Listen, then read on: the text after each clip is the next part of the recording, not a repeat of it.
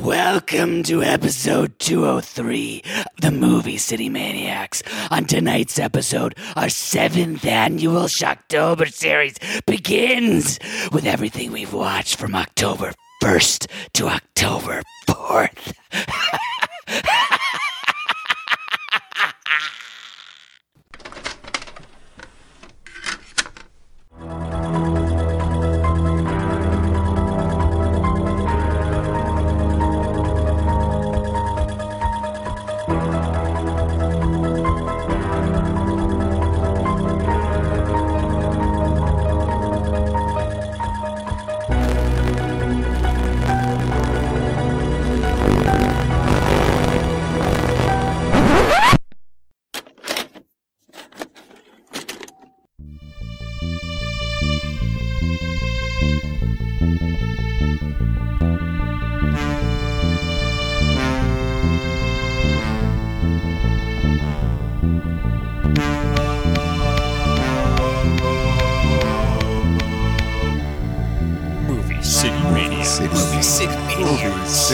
City Maniacs. The leaves are falling. Pumpkin spice is in the air. The slow death of summer is upon us. And now is the opening of the coldest months of the year. And the best month of the year, October. Welcome to our 7th annual Shocktober. I am the Gary Cooper of the Drunken Stupor, Maddie Bizanko. To my left is a Lauren Bacall of Seeing It All, Adam. Oh, my goodness. And the Jim Belushi of Being Douchey, Kyle. Thank you. Wow. Yeah. Everybody, I don't think any of that was prepped. Yeah, I had that in the chamber for was sure. it? Yeah. Okay. Yeah. Because we just put this on you to do the This opening. is what Maddie so. thinks of when he's on the toilet, okay? Exactly. He's sitting there, dropping a deuce and coming up with these lines. But yeah, welcome everyone. I'm Kyle, Maddie, Adam. And this is, as Maddie mentioned, our annual Shocktober series. 7th annual. 7th annual. We've been doing this longer if you count our old podcast. We'd probably be at like 10 now. This could have been a big anniversary. But this is the 7th year for Movie City Maniacs. If you're new to this is kind of... this is a big month for us, a special event. We look forward to this all year. We kind of count down and prep for it all year because it's almost like, a Rocky movie or something where you kind of got to get ready for it. You got to train for it because you can't just jump into this. It takes a lot out of you. If you're new to what Shocktober is, every year we get together for the month of October and watch nothing but horror or Halloween-related movies or TV shows or specials. I don't know if you guys watch other stuff that you just don't count, but I actually don't. It's impossible. I do not watch anything else. Yeah, when I was first doing this, I think the first time I would occasionally watch something. A palate cleanser. And the Hamilton Film Festival used to be the same month, and I used to see one or two things. So I think probably 2020 was the first year I went nope, there will be no Mr. Rogers documentaries that are getting in the way of this. Unless it's about him being a sniper. And I think that's the first year I won. I think this year there's a Mr. Dress-Up documentary. There is. Actually. So won't be watching that. But so it's the 7th annual. So we've had 6 King of Halloweens. Yeah, I actually, I'm not going to name who won every year, but I did just want to bring up, if I have it here. I believe you've won 3 times. I've won twice. No. And there's a tie. No, you won 4 times.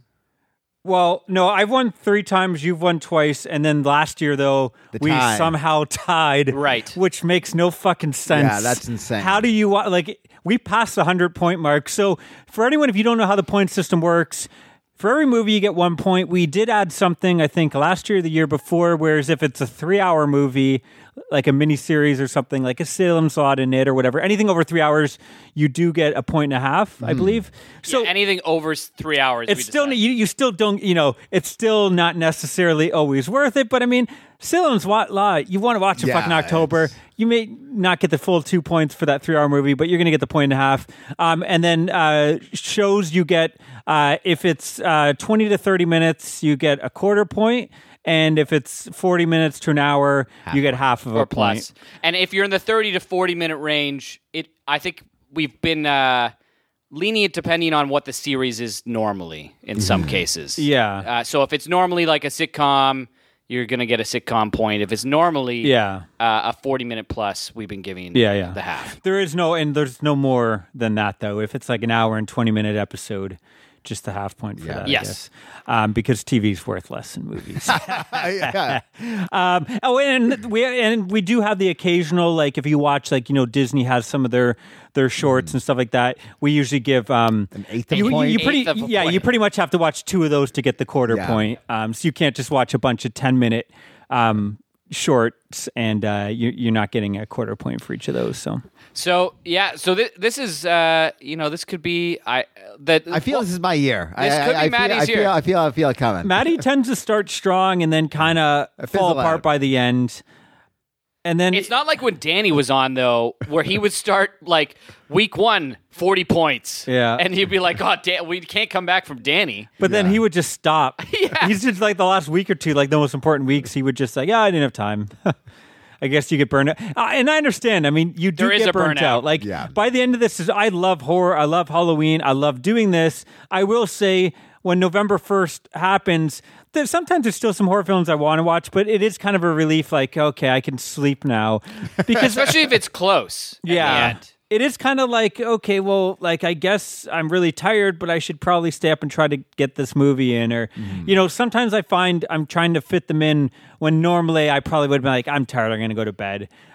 So that's the one negative maybe to this. But at the same time, I do love that I get through a lot of stuff. 60 plus movies, like usually 60 plus is like the minimum of these. Well, things, so I'm not right? going to go over who won everyone in the points, but I will say last year, I have it here. 108 was the final champions. Was it 108? I think it was 108, wasn't it? Actually, did I not write it down? Oh, no. I think it's around there. I'll try to find it in a little bit as we're talking, but I will say, so I think I still do hold the record, though, I believe. Was that the previous year? So it was 2020. The record is 114.75 points. 2020. And I think we were close last year, though, which you guys talk, and I'll see if I can. Did I win 2019 and 2021? You won 2021, I won 2020. And you won 2019. Okay. So since you started, going at it, I guess because the first couple you weren't even here, so really you've won like almost all of them since you've been here. Mm-hmm. I think I did 2 before, maybe. I don't know. I didn't compete in the first one. But I think 2020, I kind of whooped your butt. 2021 was a little bit closer, and then obviously 2022 was a tie, which is crazy. 2020 was nuts. You felt the hurt from losing the year before, and I was like going for it, and I kept thinking like, oh, this is my week. I've had such a great week, and I'd come here, and what we do in the room that you don't see or hear. We'll pull up how many we've watched. Yeah, we put our hands in the air to see how many we've watched. So that's a little bit crazy. We're also going to maybe we'll do this later in the episode. Maybe to end it, we're going to pick names out of a hat. Oh yeah, movies out of a hat. This is a new thing. So I'm going to pick a movie for Maddie and a movie for Kyle. Kyle's going to pick a movie for myself and Maddie. We put them in a hat. See who wins, and Maddie does myself and Kyle. And then your movie that you think you're recommending stays in that hat the whole time. Yeah, so if you don't pick my pick, you pick Maddie's pick, mine does stay in the hat. So next week I'll have 2 chances in the hat. Maddie will have one. Mind you, it doesn't always. I mean, there's one where like he kept on picking your picks. I believe. Like I think you got all my picks last. Yeah, I got most yours. I think I do have all terrible. I do have the totals. I don't think I like most yours. I do have the totals here from last year, by the way. So Maddie had 84.25. And Adam and myself tied with 103.5. 103.5. It wasn't what's your biggest year ever? 114.75. That is crazy. Yeah, I know. Yeah, I think outside of that, like this 103 is actually pretty high. Because normally it would be like 80. Usually it was under 100. Either just I remember you winning one year where I was just like kind of getting into it with 60 something. Yeah, that seems doable. Like 2 movies a night. 80 seems doable. Like I watched 86 last year, and I still like was nowhere in 2017 near. and 2018. The wins were, I think it was in the 50 range for 2017, and 2018 was the 60 range. So, wow. Oh, man. 2019, we jumped up to the 80s. We were just little and then babies. 2020 was the doing- insane 114 one. So You've nearly doubled that. You know that, right? Like, yeah, that's insanity. That is insane. Well, again, it's because Adam joined this, and he's like, if I was just competing with you, you'd slow down, and then I That's could true. slow down too. But Adam doesn't, so you don't get that relief, I guess. Well, are we gonna see how we've been doing? Do we need to? Yeah, go over the only rules other anymore? thing I did want to mention, we also, which I think we're going to start next week, is we try to pick a film that we all do watch. Yeah, it's in the every week- poll right now. We'll know tomorrow what Yeah. that's going to be. But It's who's it's Renfield and the something killer, the one with the Shipka? yeah, the Shipka Amazon movie, Totally Killer. Totally Killer. Yeah. Yeah, so Totally Killer versus Renfield, currently tied. Oh, shit. Wow. So Come on, Renfield. yeah. I'm kind of rooting for the other one myself, but I have a feeling I'm going to hate Renfield. But who knows? We'll see. I'm excited. I like Nick Cage, but not necessarily Aquafina's kryptonite for me. But yeah, I guess we should jump into it. Oh, and the only other thing is, if someone has a movie that is arguably horror, I guess we'll put it to a vote. They have to sell it why it's what's horror. Because I know already, If it's listed on IMDb or Letterboxd, you don't have to argue at all. If it's not though, you got to kind of bring your argument. Why is it horror? Because I think in the past we've seen a few that have been not listed. I remember I Married a Witch, and it's like it's a witch movie. Like if we're gonna count, I think as long as if it has some kind of monster, to me that automatically makes it count because that has that Halloween, like witches are Halloween. But yeah. Anyways, I guess with that, We go on to the first. Yeah. So did we mention we are covering this week? This week is the short week. Yes. It's going to be just October 1st to the 4th. That's just how it works out, the days that we record. Going forward, though, you'll have 7 full days. So this might be a shorter episode. The other ones can get kind of long, especially when we are watching an insane amount of movies. And then the last one's usually a bit shorter the way it works out. So I think this ends up being, a 4 or 5-parter series? It's a 5-part series. And the other thing is, too, if you haven't listened to last episode, we did do our shock tease, which that every year we just recommend. If you're like, I want to jump in on this, maybe you want to take part with us. We do recommend 10 movies each and 5 TV shows each that you should watch to have that October feel. And we've done that every year. And again, it gets harder because you can't repeat yourself. So go back and listen to the last episode. It's a lot of fun, and you'll probably find some gems that you might have slipped through the cracks. Everyone knows the Halloweens and that kind of stuff, the trick or treats. Yeah, you're going to find some other stuff in those recommendations. The Lady in Whites episodes. and the And just so you know, whoever starts the day is the person that has watched the most. So that's how we usually do it, because they're going to talk the most. Okay. Yeah. So we have to put up our hands right now. Yeah. Okay, I'm starting. So, I've been starting every year with a certain show that we all love, even though I'm the only one that's watched it. Grim. Yeah, there we go. We got the Grimm theme song that no one can hear because I didn't do it right. Anyways. We're going to get fucking sued. Turn that off. Dun-dun.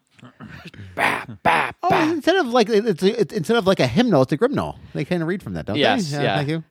Thanks, Maddie. Anyways, yes, so Grimm, I've been watching on the Shocktober series for quite a few years now. This is season 5 of Grimm. I only have one more season left. Oh, no. What are you going to do in 2025? I don't know what I'm going to do in 2025. Something different. But so Grimm is a show. It's a ridiculous sounding show where it's this just average police officer that all of a sudden realizes that he's got this family gift or curse, you don't know, but he can see the real world where a lot of people have monsters inside of them, and they can be like nice beaver monsters, or they could be like bear Evil. monsters and rip people's throats out or whatever. So I watched Grimm, The Grimm Identity. This is the beginning of season 5. I really like this show. I look forward to going to bed with Grimm.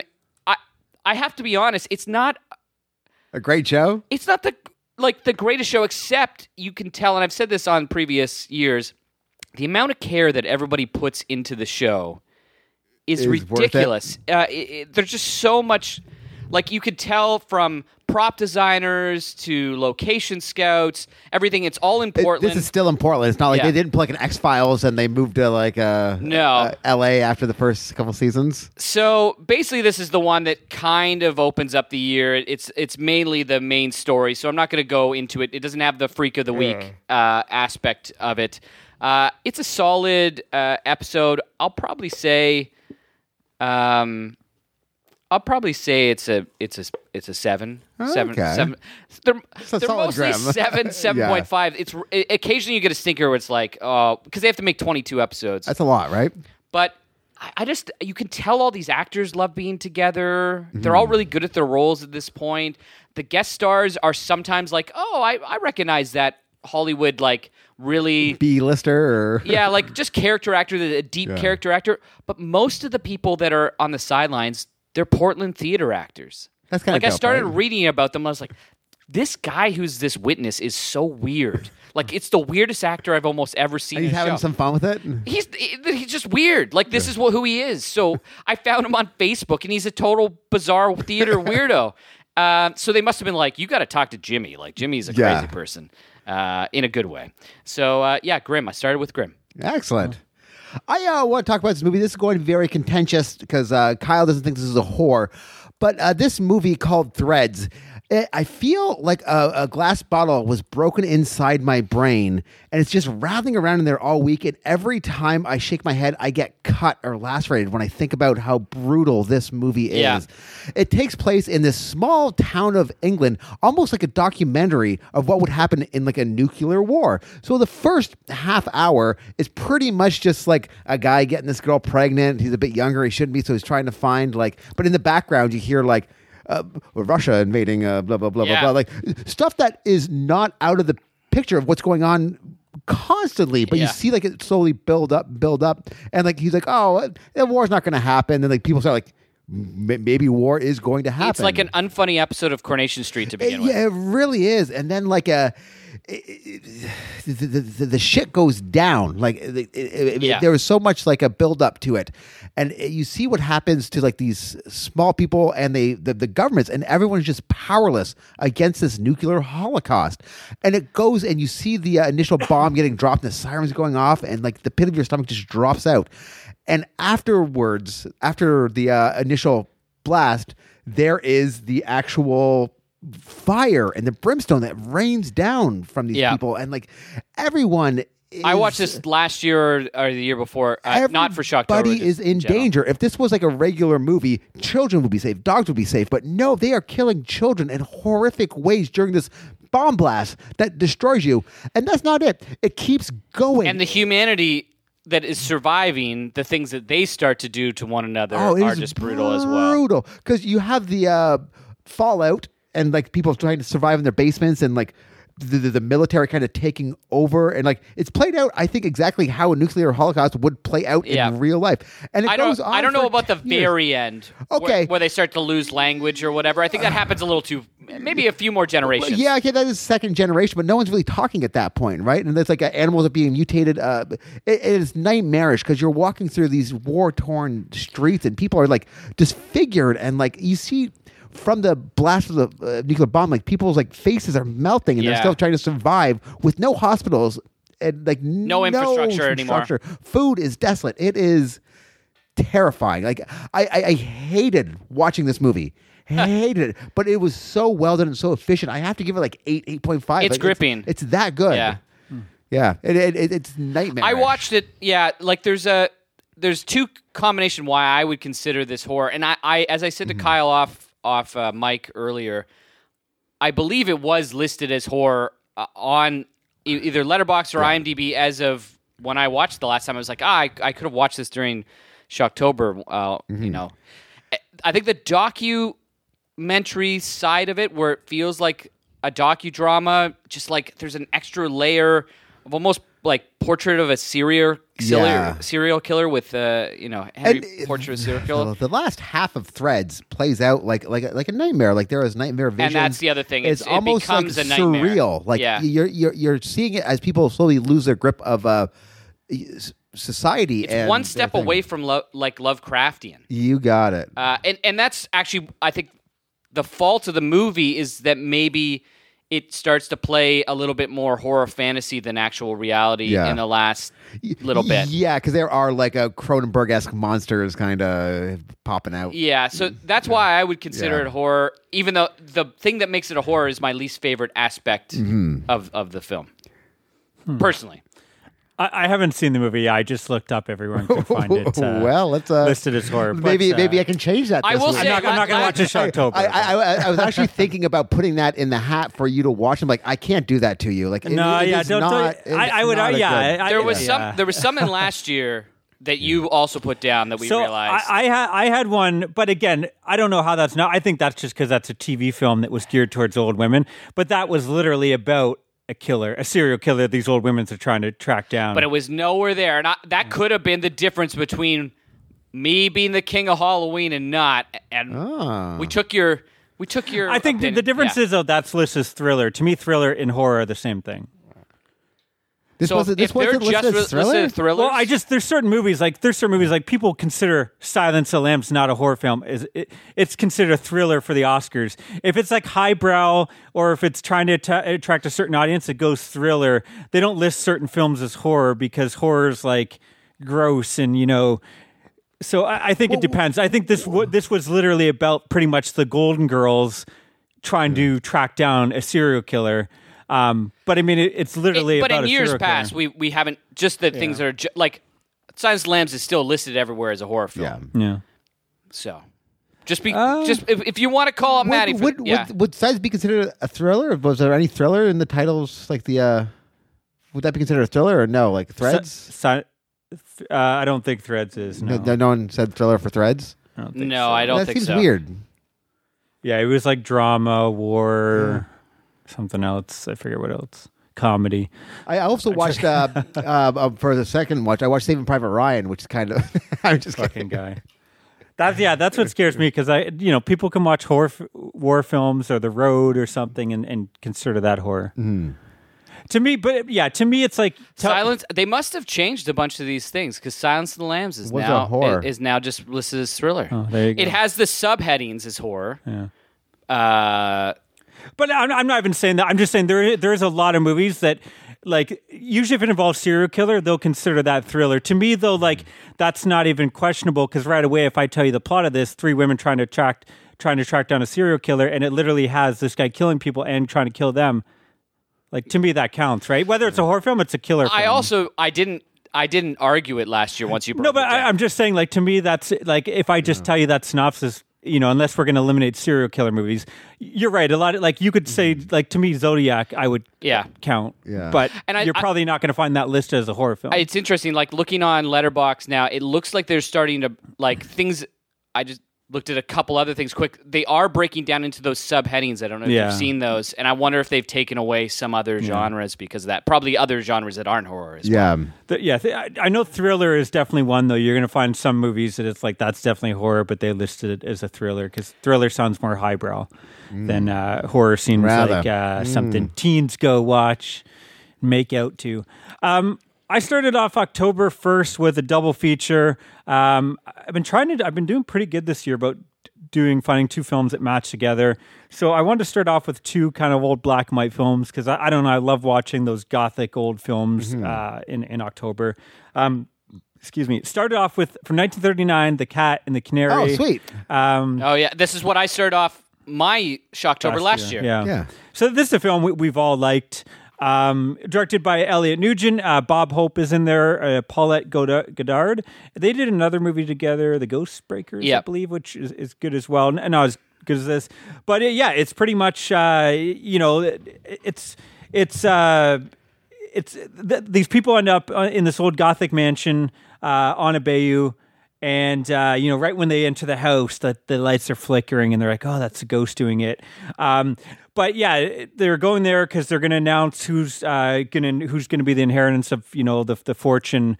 This rich man died, so all his relatives are coming.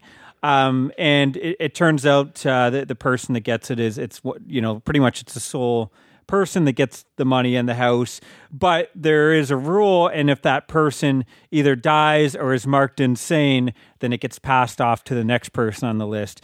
And it plays with a lot of that kind of stuff. There's kind of ghosts and superstition stuff in there. Right away, they're like, oh, someone's tampered with the letter, so someone already knows who is going to inherit this money. And then so people are getting knocked off or trying to kill this person that has been announced as the sole inheritor. And on top of it, there's also a policeman roaming around the island saying that a convict escaped from the asylum called the Cat. They call this killer the Cat because he kind of stealthy. He roams like a cat. I've been curious to watch the original Cat and the Canary. Yeah, I want to find. I feel like it might finally be getting a release. It's on Canopy. Oh, okay. Is it like a silent movie? I don't know if it is. It's like in between eras, so I'm not sure if it's silent or not. I do love, again, I never really have watched Bob Hope. I think this was the first one a couple of years ago, and I love like his banter and the comedy. He's so good in this, and I'm the timing is not like a Bob Hope. You like the road movies with was that Bring? I've been picking all those up. I haven't watched them, but I did watch. He did one of the Christmas movies too, right? Like Holiday Inn or something that I really enjoyed. White Christmas? No, White Christmas. That's Bing Crosby. Yeah. Okay, I thought him and Bob Hope are together in one. Bing Crosby and Bob Hope. No, I don't know. The Road to the North Pole or something like that. Like he was always so hacky when. Yeah, well that was like the humor for the 1940s, I guess.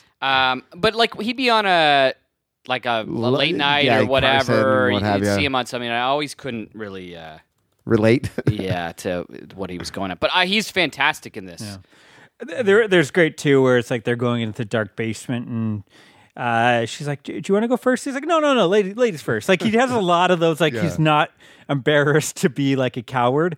There's some great banter. And it's one of those ones where like it's got all that stuff that you want in these type of films. The moving eyes in the picture, watching. I love that. The secret walls in the, in the library, the hidden treasure, all the stuff you love. There's a weirdness where like, I guess, because technically they're all related. Like she's like their second cousin. They're all trying to sleep with the one girl there. Hot. Yeah. I guess it's a bayou, right? So isn't that like anyways, kosher down there? This was, I guess there's been a lot of, like, is this a Maniac? Do we all give it an 8? And I don't think I did last time. Yeah, I'm not sure if you guys gave it over an 8. I think I gave it over an 8. I'm not going to this time either. I'm gonna really? 7.5 pumpkins out of 10. Yeah, there's something that's missing for me that I can't give it that 8, but I do still really like this movie. But I got to stop. Yeah, I liked it even more the last time because I think I may have also been just below 7.5, and then I boosted it up. But that's too bad. I guess I'll do the one more just because it's double feature, and then I'll let you jump in with a couple. Another grab. I did from 1959, House on Haunted Hill. This directed by William Castle, of course. Vincent Price, Alicia Cook Jr., a bunch of others that you'd recognize. This is the one where pretty much Price invites 5 random people to a supposedly haunted house and offers them $10,000 to spend the night. It's his wife's birthday. This is what he's doing for her birthday. They're all given guns, which just doesn't seem like a good idea. And then you have various supernatural events occurring. People are murdered. I don't know. I love this movie. I am strange in that, like, I love Price. I should love this film because I love William Castle. I like this film. I've never loved this film. It's not like there's probably 10 other Price films I would put over this. There is something fantastic about the actual house and the actual story itself that I'm so drawn to. Yeah, like some of that's. I find like it does kind of switch to like characters that aren't Price, and like every time Price is on screen, it's fucking great. And him and his wife constantly threatening to kill each other. Some of the best banter in ages. But then it goes to other people and they're investigating. I find that the lead girl and the guy aren't that interesting. So anytime they're on screen, I'm kind of like there was something held me back from like going super gaga for it as well. I also think it doesn't have 7 or 7.5. But it doesn't have enough of that. Like the other one had all the secret compartments and stuff, and I think this has some of that. But it just doesn't have enough going on. Like I don't know if I'm spoiling, but is there even a death or is there one death or something like it? The other one, all these other films usually have like the haunting. Like people getting knocked off, and like this is kind of building to the big end, and that's great. But I feel like it needed more to happen throughout, more shocks, more of people almost like the chandelier almost falls and hits someone, more of those kind of events to keep it exciting. Along. Like I feel like a couple things happened at the beginning to set up that this place may be haunted, but then, you know, a lot of nothing happens because then a lot of it's like, oh, well, Vincent Price is trying to kill or this is trying to kill or whatever. And then, you know, it does get the payoff. But again, I still really like it. I'm going to still give it 7 out of 10, but it's not like, you know. I think it made your top 100, didn't it? I really like this movie. This should be like an 8.5 for me. And every time I keep on trying to force feed this on myself. I think I've watched it like almost really like every this, year. And I really like the remake. I like the remake a lot. Yeah. I can't. I don't know if I can say the remake I like better, but you've been consistent. This will be your third watch since 2017. Yeah. And you've always given it 3.5 stars on Letterboxd. Anyway, what else Adam. did you watch, Adam? So I watched a movie I've been trying to watch for a few years, but it hasn't shown up. And right now, Criterion has this 90s horror series that awesome. that's on there, and I'm going to try to watch a few of these. The Addiction, Abel Ferreira's Addiction, that stars Lily Taylor. It's got Christopher Walken in there. A great cameo. I watched it this morning, actually. Okay, so you'll talk about the next time. Yeah, honestly, the Christopher Walken scenes. It's the best scene in that movie, right? Like it might be those scenes might be better than the Pulp Fiction. You might be right, actually. Watch scene. He's so fucking great in this. You want to be nothing? You can be nothing. But yeah, so it basically it's a vampire story that's definitely mirroring heroin addiction and the kind of like darkness that drives you into. It's based in New York, like a lot of Ferreira. The streets of New York are like what makes this movie shine for me. Yeah, like I love her walking down like the 90s New York. Like hip hop is kind of at its like apex peak. And you got a lot of great hip hop tracks. Onyx, which I think Fredo Starr, one of the MCs in Onyx, is in it. Is in there. He's one of the guys that they go. She goes after. Yeah. But anyways, she gets changed into a vampire, and then you see the desperation. But it's also just basically like a movie that gets to like be a vampire movie. That's basically the subtext is that this is mirroring what's happening with heroin addiction in New York at the time, and just people philosophizing about like humanity and like the it is the most pretentious vampire movie I've ever seen, and that's saying a lot because there are a lot of pretentious vampires. But I also feel like because it's Ferreira, it's like also very self-aware. So all the stuff that they're saying, half the time, I think there's like the camera is the godlike creature being like, what fucking idiots. And at one point, Lily Taylor's character is basically like told by Christopher Walken that like she doesn't know anything, she's nothing. You are nothing. And kind of just like breaking down that you're not going even far. Like there's some scenes with Lily Taylor and Edie Falco at the beginning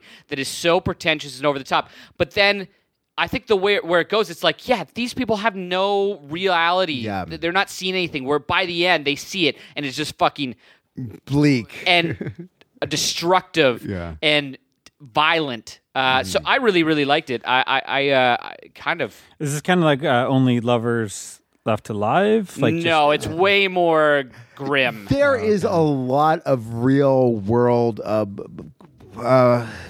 documentary style footage of like wars and shit that was going on at the time, like, and even like the I guess there's a lot of stuff from like concentration camps. Yeah, and stuff from like the Holocaust. Like, it's really like brutal. It is hard. It's uncompromising is maybe the way to put it. That's actually a good. I'm going to give it 8 pumpkins. Excellent.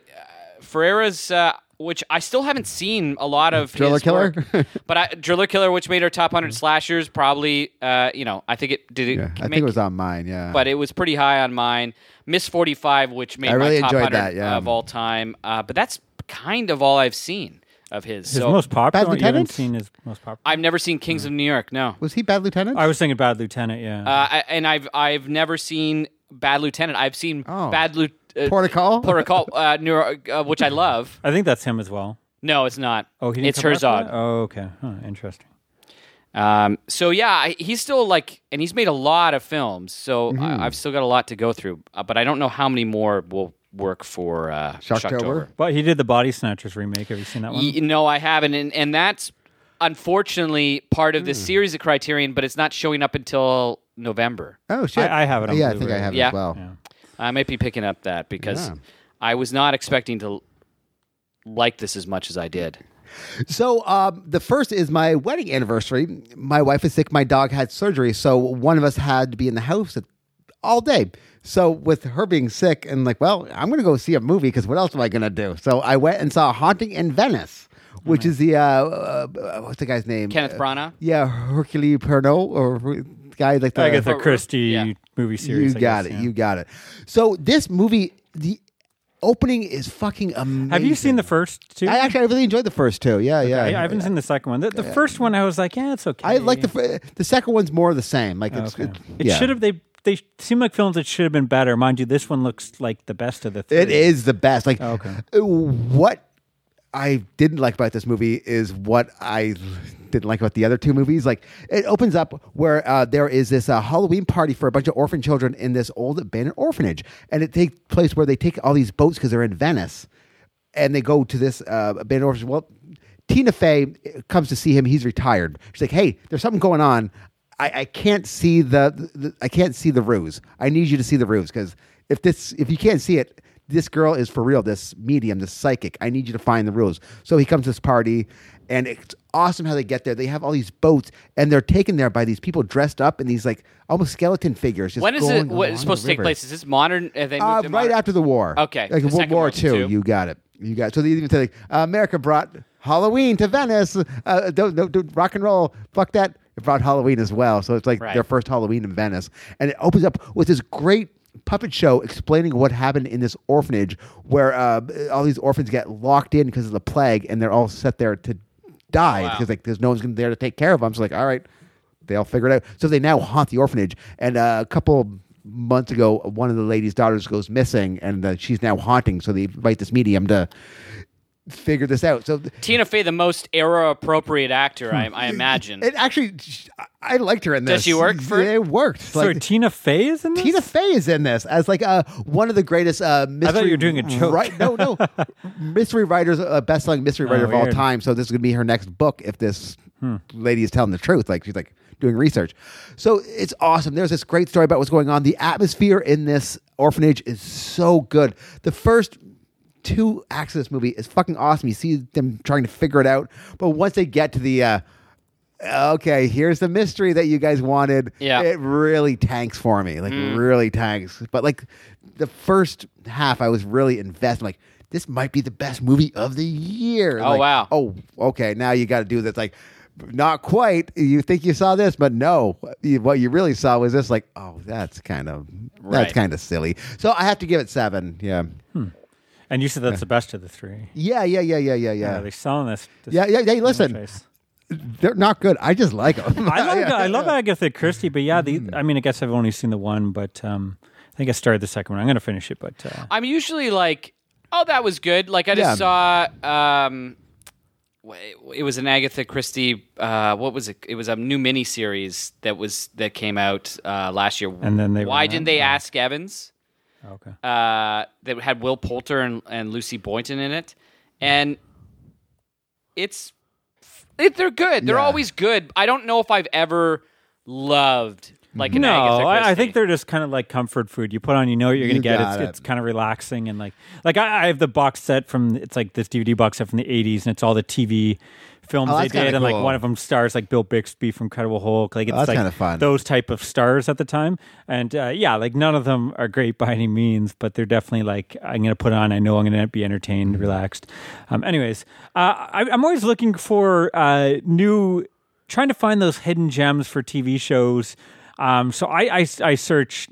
I mean, last year, if you listened, I fucking went through every sitcom I could pretty much find streaming. Now I'm kind of searching through YouTube because I feel like I went through most of the streaming services. I found this show called Accidental Family from 1967. Wow. It only lasted one season. Stars Jerry Van Dyke. I think Danny Bonaducci makes an appearance in this one as one of the kids. I think this was like his debut episode. His father wrote the episode. But yeah, I guess I was reading up on it, and it's like the show that like it got thrown in like Friday in between, like it like pretty much the death spot. Like they put shows to die, so like it was pretty much everyone knew it was Doomed going to be from the done. get-go. Anyways, so this is called Halloween's on Us. I guess the whole premise is this comedian is now living on a farm in the San Fernando Valley. With, I don't think it's his girlfriend. I think it's, I don't know. Again, it was hard to tell just in this one episode, but he's with a woman and she's got a child as well, a daughter. But yeah, it opens up a really fun opening where this kid, it's all these kids in this secret club called the Gargoyles, and they're doing all Halloween stuff. You know that thing where like, ooh, and this is their hair, and yeah. They're doing all that kind of stuff, and it's pretty much the one kid is trying to get Jerry Van Dyke's son is trying to get into the Gargoyles club, and the kid that's running it is like this fucking little jerk. bastard kid. Brian, I think his name is. But yeah, he says, how about this? If you can throw the best Halloween party, we'll let you in the Gargoyles. So he goes, tells his parents, and his parents are going to help him. His mom's setting up all the food and everything. But then his dad, who's a comedian, kind of takes over, and he's trying to like do stuff that like would maybe be funny to adults, but kids don't give a fuck. Like they take them out trick or treating, but then they're like, oh, you can't just trick or treat. That's boring. You got to do like a song and dance. So him and his friend are doing the song and dance, and like the people handing out the candy invite them in, and they're in there fucking doing the show. Oh, you got to show our friends, and they come out 20 minutes later. All the kids are like half asleep, and it just keeps on becoming them. It's like the mom's trying to bring out ice cream. They're like, oh no, let's get a camera and we'll make a movie out of this. And they're like, no, don't give the candy, the chocolate, the ice cream yet. Let's get this on camera. They're doing zooms. It's all melting and like. They're pretty much ruining the party. But yeah, tons of like decorations and costumes. I kind of enjoyed it. I mean, it's not. It kind of actually reminded me of Home Improvements Haunting at Taylor House, because it's got the same thing where the jerk kid comes on, and they are kind of riffing off that this kid is a prick, and he ends up dressing as the devil. But excuse me, yeah, I had fun with it. I'm gonna give it 6.5. Half out of 10.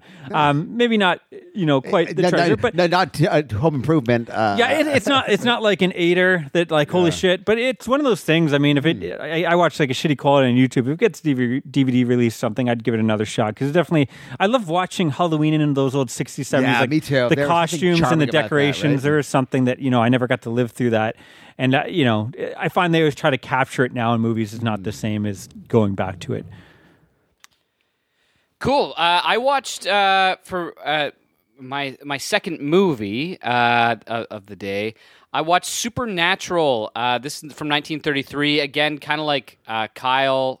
I like start off with black and whiter. I really like these 30s movies, but I especially like the 30s movies that are the pre-code.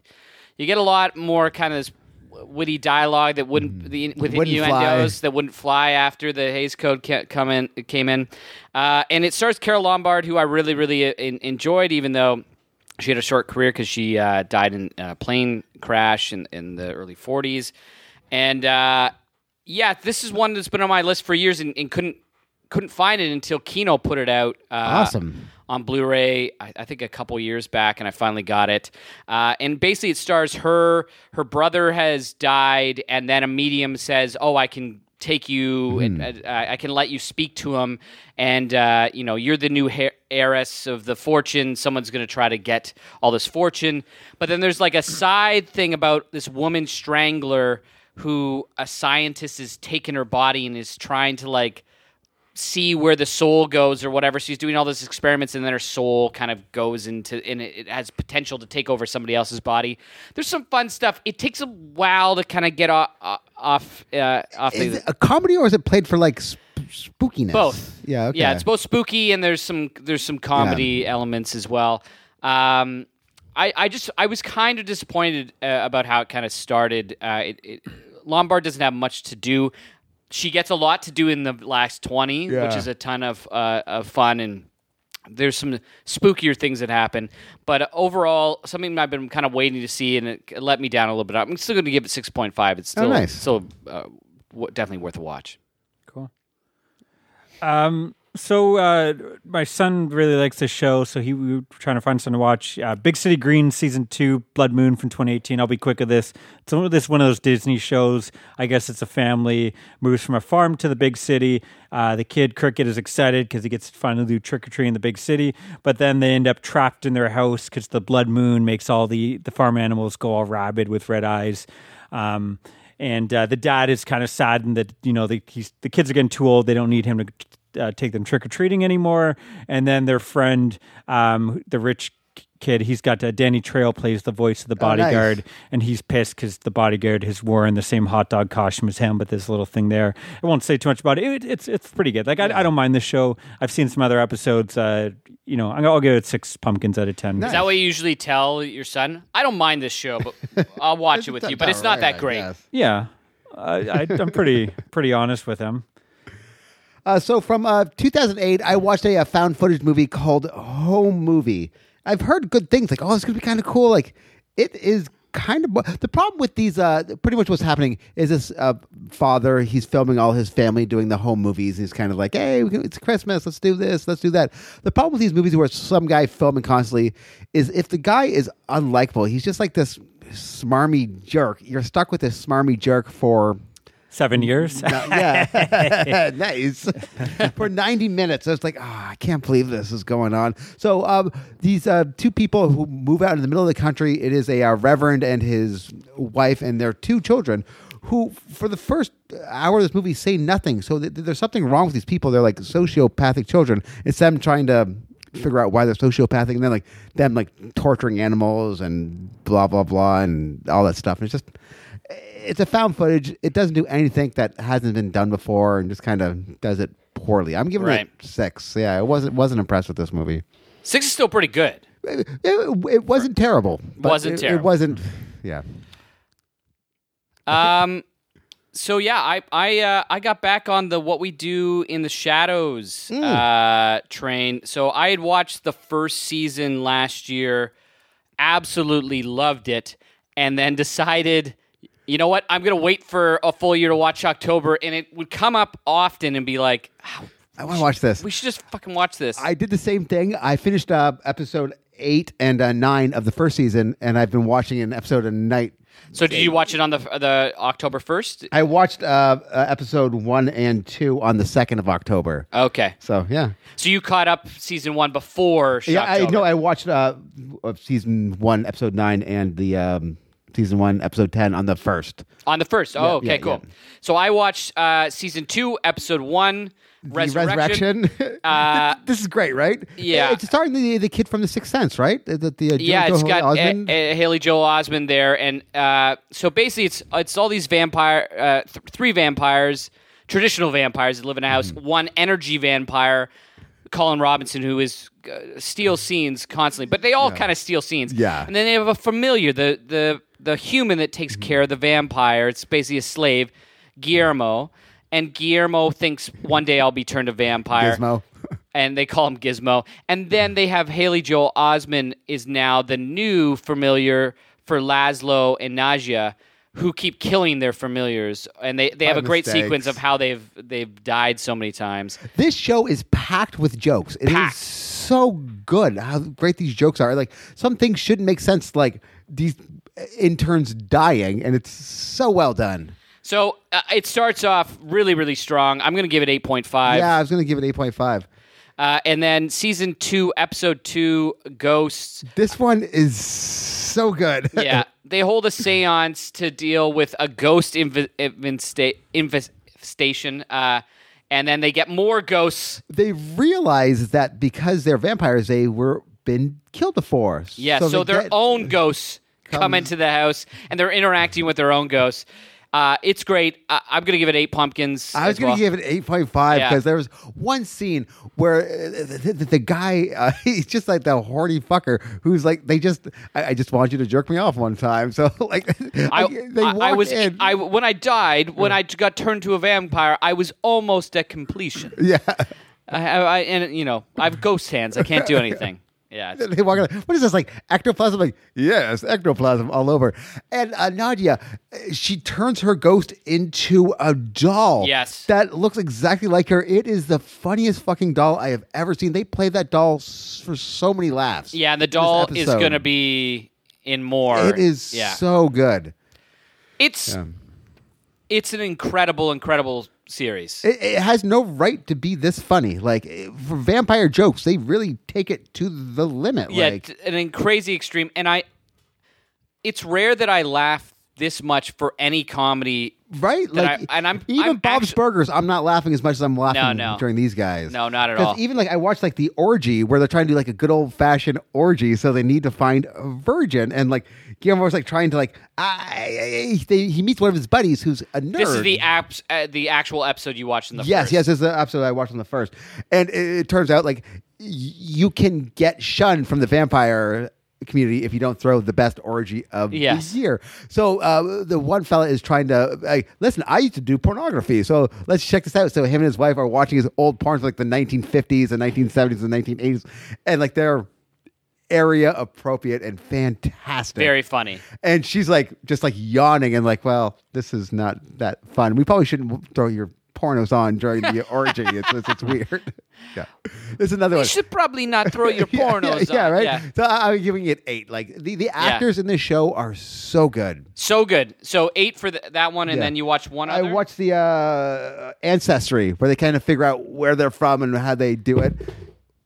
Oh, you're okay. You just dropped your phone. That was my phone. Yeah, sorry. I have 2 sheets of paper. Good thing Maddie's got like 8 phones, so it doesn't matter. I got burners, baby. So yeah, what's great about this episode, I find it a bit weak because it's more about the day-to-day stuff. So one guy comes back into her life and he's trying to win her back, and there's this one great scene at the end where he gets his head cut off that comes out of nowhere. That it's like, wait, that just happened? It's fucking amazing. Yeah, I remember that one. I quite liked it. I remember it not being as good as like the season 2. This show really kicks into high gear, is what I'm finding. Yeah, like you had some really the trial episode in season Amazing. 1. It still maybe one of the high, and Baron's Night Out, which that was really good. So I'm giving these 2 7 because I find like once I hit season 2, I'm like, oh wow, this show is really in second gear on this one. So, Rod, what have you watched, buddy? Cool. So yeah, for the first, I wanted to, we were kind of doing a family thing where everyone could kind of pick something. So some of these I'm going to rush through, but everyone got to pick one. So the youngest... Cannibal Holocaust? Yeah, that was my pick. Becky made me turn it off once it got to the end. No, there's a turtle in it. It's cool. No, so the first one, again, I'm going to be quick. The youngest picked The Smurfs has a new CGI show. Ooh. So from season 1, the scariest Smurf, pretty much Scaredy Smurf, drops these potions and it brings this robot to life, and he gets trapped in the robotic body, and they're all afraid of him, and he's just trying to get out. You do get to see Gargamel dressed as a Smurf, which was kind of fun. Anyways, I don't know, how do you 5 and a half? Yeah. Like it's not something I would recommend unless you're trying to find some with your kids. If you're trying to find some with your kids, these are full. I am actually. So the Smurfs one is only. I'm gonna have to find another. To get your point. Yeah, to get the point. So that's just going to be a side one for now. Now, the oldest picked this show, which I've never heard of, called Amphibia. I think this is like a Disney show. I don't know if it's the same creators of one of those shows, but this was kind of a nice surprise. So this is from 2020. This is one like I think you could get something out of. So this season 2 called The Shut-In 2020. I guess this show is a young girl is transported to this world that is pretty much frog people. And I guess so it opens up, they're going around house to house gathering supplies for the annual Blue Moon, which is pretty much trick-or-treating. They kept on saying like, oh, this is like trick-or-treating on my world. And they're like, but no, this is not. It's not Halloween. This is different. Like we're not celebrating this. We have to like get supplies because you don't want to be out during the blue moon. I guess it is. If you look at the blue moon, you turn into a monster. But there's even a guy's carving his house, and the house happens to be in the shape of a pumpkin into a jack-o'-lantern. But anyways, they get together and they're going to tell ghost stories because they're stuck in the house. So the first one is called Phone Mo, which is pretty much a take on The Ring, but with cell phones. That's okay. The second one I liked even more, though, called Dead End, and it's pretty much this frog in this old horse carriage has to bring this guy around. It's kind of like Collateral, I guess, or any of those kind of like death. You know, the character's pretty much playing death, but he says, you take me around to this trip and I'll give you a big chunk of money at the end. But he goes in the house and it's kind of well done for a kid show. Like he goes in and you just hear like the people getting killed. You don't see anything, but he's kind of going from stop to stop as this guy kills. The last one though was my favorite, and this was pretty fucked up for a kid's cartoon. So this is called Skin Deep, and so what it's about is this frog character called the seamstress who kills frogs and steals their skin, stitches them together. And so it's pretty much fucking Leatherface. Like it shows all the dead skins of the frogs piled up in a pile, and then the scene just comes out, and it's like made up of all these frog heads That stitched sounds together. amazing. It was pretty fucking disturbing. Like I was like, that kind of made the show. It's got a fun wraparound with the blue moon as well. I'm gonna give it I gave it 7 pumpkins, but it could even be a 7.5. Like this is a good one. I'm gonna watch again. Did both of your kids like this? So the youngest one watched it. I think me and Becky kept on looking over like, oh shit, is this gonna like? But I think he was maybe fine with it. Maybe he wasn't fully paying attention. How old is? He's 6. 6. The youngest. Okay. Yeah, it was like even the second one with death. Like this guy's going around killing people, but maybe he didn't get that out of it. I don't know. Yeah. I thought this was a cool little show. Like again, I don't know if I would. He hasn't struggled with mortality yet. Yeah. Give it time. I don't know if I would go back and necessarily watch the whole show, but as a Halloween episode, I thought it was great. For my pick, again, I tried to pick something that wouldn't be too crazy, too scary. So I picked Fresh Off the Boat Season 2, Miracle on Dead End Street 2015. That's one that I talked about. I found out about last year, where it's kind of like the Goldberg or Blackish, but from the Asian side. It's their take on family and moving into this community on the sitcom. But and this one, I guess they live on is it a cul-de-sac? Is that where it's like a dead end? Yeah. So they're kind of known as the dead end street. No one's going to go there. And he's all excited. No, like we're finally in a city to celebrate. I want to celebrate Halloween. So he's going to change that and try to make it exciting to come to this neighborhood. And then his wife doesn't like Halloween. She's more of a Christmas person. I find his wife is annoying, and she's a popular actress. Who plays his wife in that show? Do you guys know? Fresh Off the Boat? Yeah. Randall Parks is the dad, right? Yes. Randall Parks is the dad. I know that. I feel like the wife is like someone that's been in a lot of stuff as of late. Constance Wu. Yeah. I don't really like her in this. I feel like she's like, he's over the top too, but her character I just find is kind of cold and annoying frigid, in every right? episode. Yeah. Like it's she's meant to be that character, but it kind of like takes the fun out of it. But again, I think the reason these specials, I think the second one I'm going to watch next week. I think that was my favorite. But it's all the costumes. Like you have Mr. T in this, Humpty Hump. Humpy Hump. It's from the 90s, right? Yeah, it's supposed to take place in the 90s. Hannibal Lecter and a lamb. The Mask. The little kid dressed in the mask is great. That's pretty good. Reservoir Dogs. Waldo and Carmen Sandiego. Apollo Creed. Tom Petty. And I think it's like the whole band. I can't remember the name of all the rockstars. Chocolate Wilburys. Yeah, because he's trying to convince them all. Yeah, They don't do it. They won't do it. So instead, he does it, but he has all like the paper hats of the whole. Kermit is Piggy, and then the grandma dresses Garfield. The show's a little cheesy and stuff. Like I'm not gonna deny that, but it is a good show if you want like just a lot of fun costumes. I think the next episode it gets even better. But I remember every episode, it's kind of like, oh, that's a great costume I've never seen like on screen before. Kyle, 6.5 pumpkins out of 10. Kyle jumped in here when I was counting my points. It was like I didn't watch any TV shows. It's gonna be easy. This is the only. I think there might only be one other episode outside this. Did your wife pick one too? So she was kind of tired and was like, I don't, whatever. So no, she didn't. Okay. I did watch one more episode though that by myself. I did Simpsons season 2, Treehouse of Horror 1990. This is of course the classic, the classic. First Simpsons where it has Bad Dream House, which is pretty much the haunted house trying to kill them. Yeah, Amityville. Hunger of the Damned, which is pretty much the Twilight Zone to serve men. Them doing their take on it, and then Edgar Allan Poe's The Raven. I do love my favorite. Well, it's kind of cool because James Earl Jones does like a lot of voice work in this episode, but I do love when he's Bad Dream House. He's on the phone like, "That's it. They didn't tell me this is this house was made on top of a Indian burial ground." But he's on the phone. He's like, "You didn't tell me that you sold me this. You forgot one little thing." And he's like, and then he's like, pause. He's like, "No, you didn't. Well, that's not my recollection. Yeah, well, all right, goodbye." And then he gets off. He says he mentioned it 5 or 6 times. Like it's such a classic. This is again when Simpsons was like on fire. I love all 3 episodes on this one, and it just they all have that great Halloween feel. They really do. The music, I think the score doesn't get enough talk in all these like those first 10 episodes. It's fucking great. I'm gonna give it 8 pumpkins out of 10. Nice, yeah. So I watched a couple movies in the evening that I'll talk about really quickly because I don't really want to talk about them too much. Hippopotamus from 2018. This is a first-time director, Edward A. Palmer. It's this woman that has been kidnapped or seemingly kidnapped, put into a room, and there's this guy, and he's explaining to her, like, you won't get to leave until you love me. And it's kind of like a weird setup. Wait, that's how you met your wife, right? Yeah, same deal. Yeah. So that's why she chose it. Yeah, that makes sense. But so he's telling her that he's cut her like her tendons or something, so she can't walk or whatever. It has god awful, atrocious sound design, like the worst. Like trying to make this guy's voice really deep and booming, but it just sounds like something's wrong the whole time. Someone's like speaking through a Pringles can.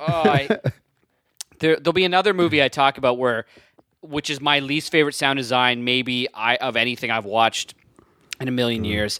Anyways, it keeps doing these twists and turns and backstory or whatever, but the whole philosophy on it is so fucking silly and also wrong. Like, the reveal is like, I don't care. The guy's like, yes, he did something good, but now he's been doing something bad for his own selfish reasons, but it never owns up to that whatsoever. Yeah. I'm going to give it 4.5. Not worth checking out is what you're saying. Not worth checking out. And then I watched... Hippopotamus was a flop. Yeah. I think mainly because of our slasher series. I had this on the list last year. I was one of the people that I haven't had Netflix all year. I just discontinued and I got it back for Shocktober. And I watched the new Texas Chainsaw Massacre. Which I know you absolutely hated, Maddie. Yep. I think it has good gore. It's awful, yeah. but it has good gore. It's basically written by, or I don't know if it is or not, but it seems like it's written by an old man that has like been on Twitter. Yeah. Right? That's what it's all. These aren't actually like, I think this is what we talked about Zoomers. Yeah, I don't know. Who's this movie made for? Is a question I'm wondering. No one. Yeah. Because it's so nonsensical. The satire is completely toothless. But I think the actual kills and set pieces are really, really well done in this. I don't think it deserves the absolute. There's way worse. I watched the hippopotamus movie. That is worse than this. This like almost all of the kill sequences. The sequence on the bus is awesome. Good. The sequence in the house where like the poor man's Steven Dorff comes out and tries to do some shit is pretty good. Leatherface looks cool. It's just that the whole thing it wraps around where these kids, these influencer chef people are coming to like take over a town, which actually isn't a terrible idea, like an abandoned town. They could do it. Like there is something there. There's a seed. I just praised House of Wax, which also has some of the worst fucking characterization ever. This doesn't elevate to the level of direction to the other one. It's not as cool looking. But some of the kills are just as good in this one. And the characters are more annoying than the other one. I'm still going to give it 5. Like, I'm never going to watch this movie again, but for this movie to be like the movie that everyone's like got their pitchforks out, I think because it's Texas Chainsaw Massacre, but like I feel like this name has been like trampled, like it's already been desecrated. So like, has there been anything good after 2? Like 3 is okay. Yeah, if the remake I didn't mind. I was going to say the beginning, but again, even when I revisited that for our top 100 slashers, it didn't hold up as well as I remembered. It has some moments, but yeah. And then I finished off the night, and get used to this, because that's probably what I'm going to be saying a lot. I finished off with Grimm. And this is another one that does definitely follow some of the story a little bit more. The overarching... Clear and Vessin Danger, which is a great... That's pretty good, actually. ...fucking name for it. Another solid episode of Grimm. I'm going to give this one actually 7.5. And excellent. There is a freak of the week in this one that's kind of all right. Is it like a deer man, a deer woman, a deer lady? No, there's no deer ladies like on Reservation Dogs. No, this is like this is why it's not as interesting. It's like a Vessin that's embezzling money. Oh, that just seems so lame. But I guess that is again played by like a character actor that's like in a millionth Million Things, Jonathan Splevin, who totally gets it. He's like, I'm the monster. I'm going to have a lot of fun with this. Oh, I'm just a nerd. Don't worry about it. So that's still enjoyable. And the cast is having a lot of fun. So, Grim. So I finished off with a double feature that night. From 1967. Should I have started this episode? I didn't realize I had watched this structure. I think I did the math wrong because I forgot about those episodes, to be honest. This is like the only day I really watched TV. You'll see, I think there might be one. I don't even know if I did watch anything more TV outside of this. So from 1967, Games. Now, this is Scream Factory put this out on Blu-ray. Didn't even catch my eye, but one of the groups I was in, they were selling it for like $15, $20. If you can find any Scream Factory in Canada for under $20, I usually am like, oh, let's see what that is. And I looked up the trailer. It sounded kind of cool. This is a film that could possibly be up both of your alleys. So this is directed by Curtis Harrington, who did Night Tide, What's the Matter with Helen, Queen of Blood. Stars James Caan, a young James Caan. Simon Signoret, who is the French actress from Diabolique, one of the leads in that one, and then Catherine Ross, but like 10 years later. Yeah, she's older in this, and then Catherine Ross, who is The Graduate, Stepford Wives. So Con and Ross are this rich couple. She's, I guess, she was the heir, I believe, inherited a large sum of money, and they're just kind of like, they got a game. They have people over, and they have a games room, and there's like this cool pinball machine that's kind of like a death-based pinball. And they just have all these games and parlor kind of stuff, parlor games. And anyways, this older German woman shows up one morning to the door and says, I was friends with one of your friends. And she says, they get talking, and she invites her in. And then she pulls out, and she finds out that she's a saleswoman, and that's just a pitch. They get the yearbook, and that's how they find, I was friends with this.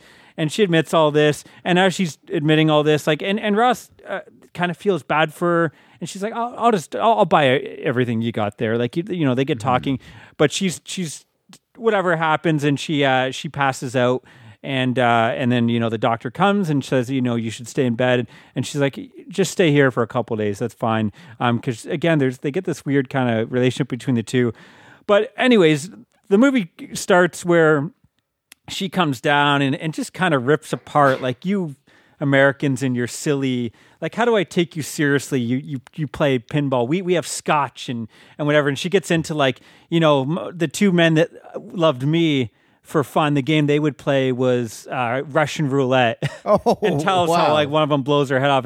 And, gets in all these stories and pretty much says, like, that's a real game to me. I don't play these silly she plays for games. keeps. Mm-hmm. Yeah, here, I must confess, Mr. Montgomery, your game room confuses me. In my country, the men drink cognac, I can't say it, and smoke cigars after supper. Here you do what? You play pinball?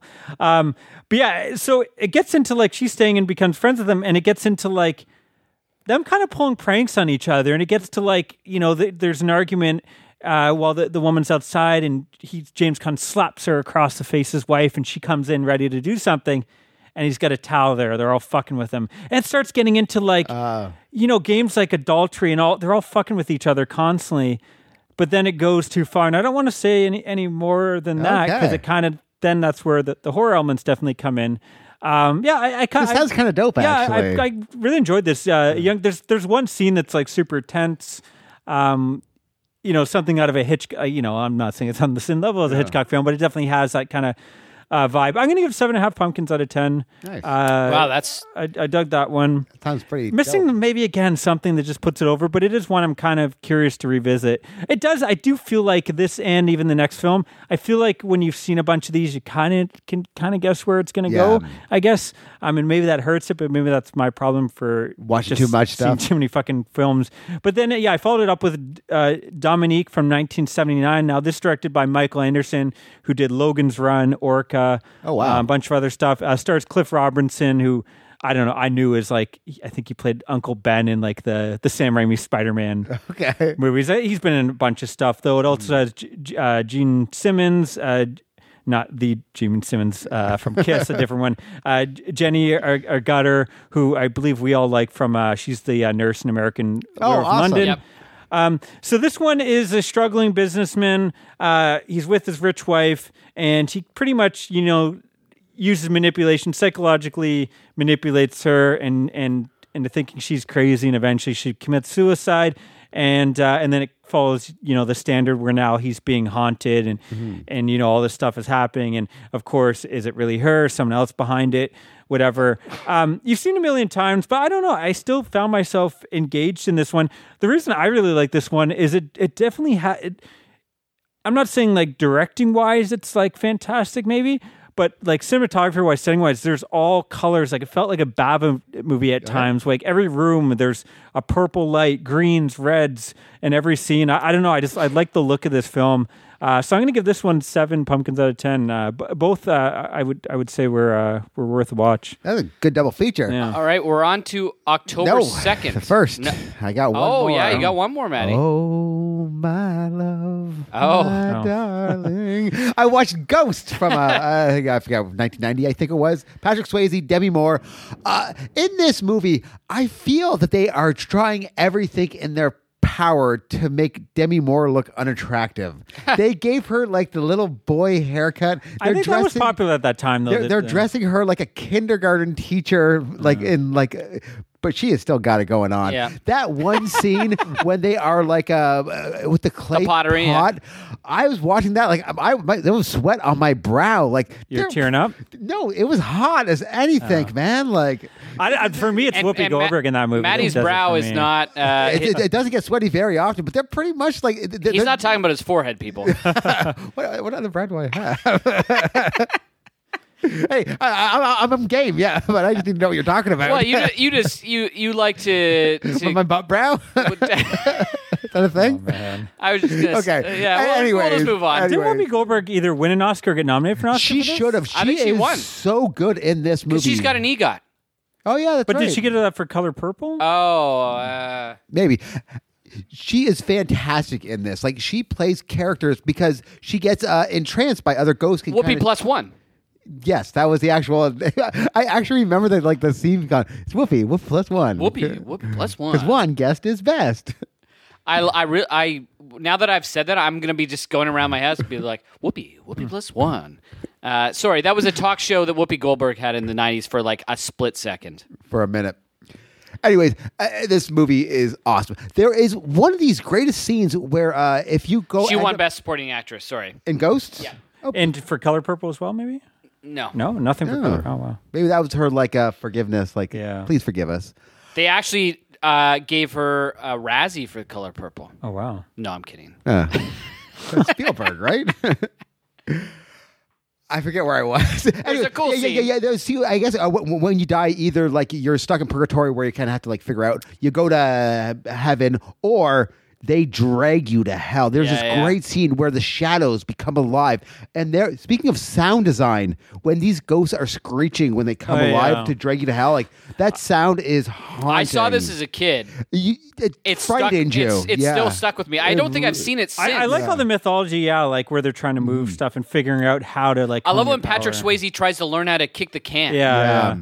I forget the name of the actor, but he's in everything. Yeah, he's in like a One Flew Over the Cuckoo's Nest. He looks like Stephen Wright, but he's not. I'm just gonna throw this out there. I'm a big fan. Like maybe I don't think she's done anything now. I don't care about Whoopi, the View Whoopi, but from like that time and before, Jumping Jack Flash is so good. and right? I think she did one. Was it called Thief or Burglar? She did like 3 in the 80s that were really good. Like she to me was like the female Eddie Murphy, like fast talking. And Eddie. Yeah. Sorry. And Eddie, when she's like basketball court. Oh, I don't know about that one, but yeah, I loved her in the 80s, and even like this she's good in. Even like Sister Act, I know that's crazy, but she's kind of fun in that one where she gets like she's hiding from the mafia and she's like complete. I think she's like the opposite, and they have to throw in like with the nuns. I've been curious to go through the Whoopi Goldberg filmography. Maybe we'll have to do a month of it. And by the way, she did get she got nominated, or she won the Golden Globe for Best Actress, but Color Purple had like 11 Oscar nominations but didn't win any. Oh wow. Because none of us watched it for our 1985 series. Even though I'm going to give this movie 7 pumpkins. I had a fun time with it. Man. Okay. Nice. Now we're on to the second, right? October 2nd. Yeah, that was a big first day, but that usually is. Yeah. Okay, Maddie, what do you got? Nope. Kyle's going up. Okay.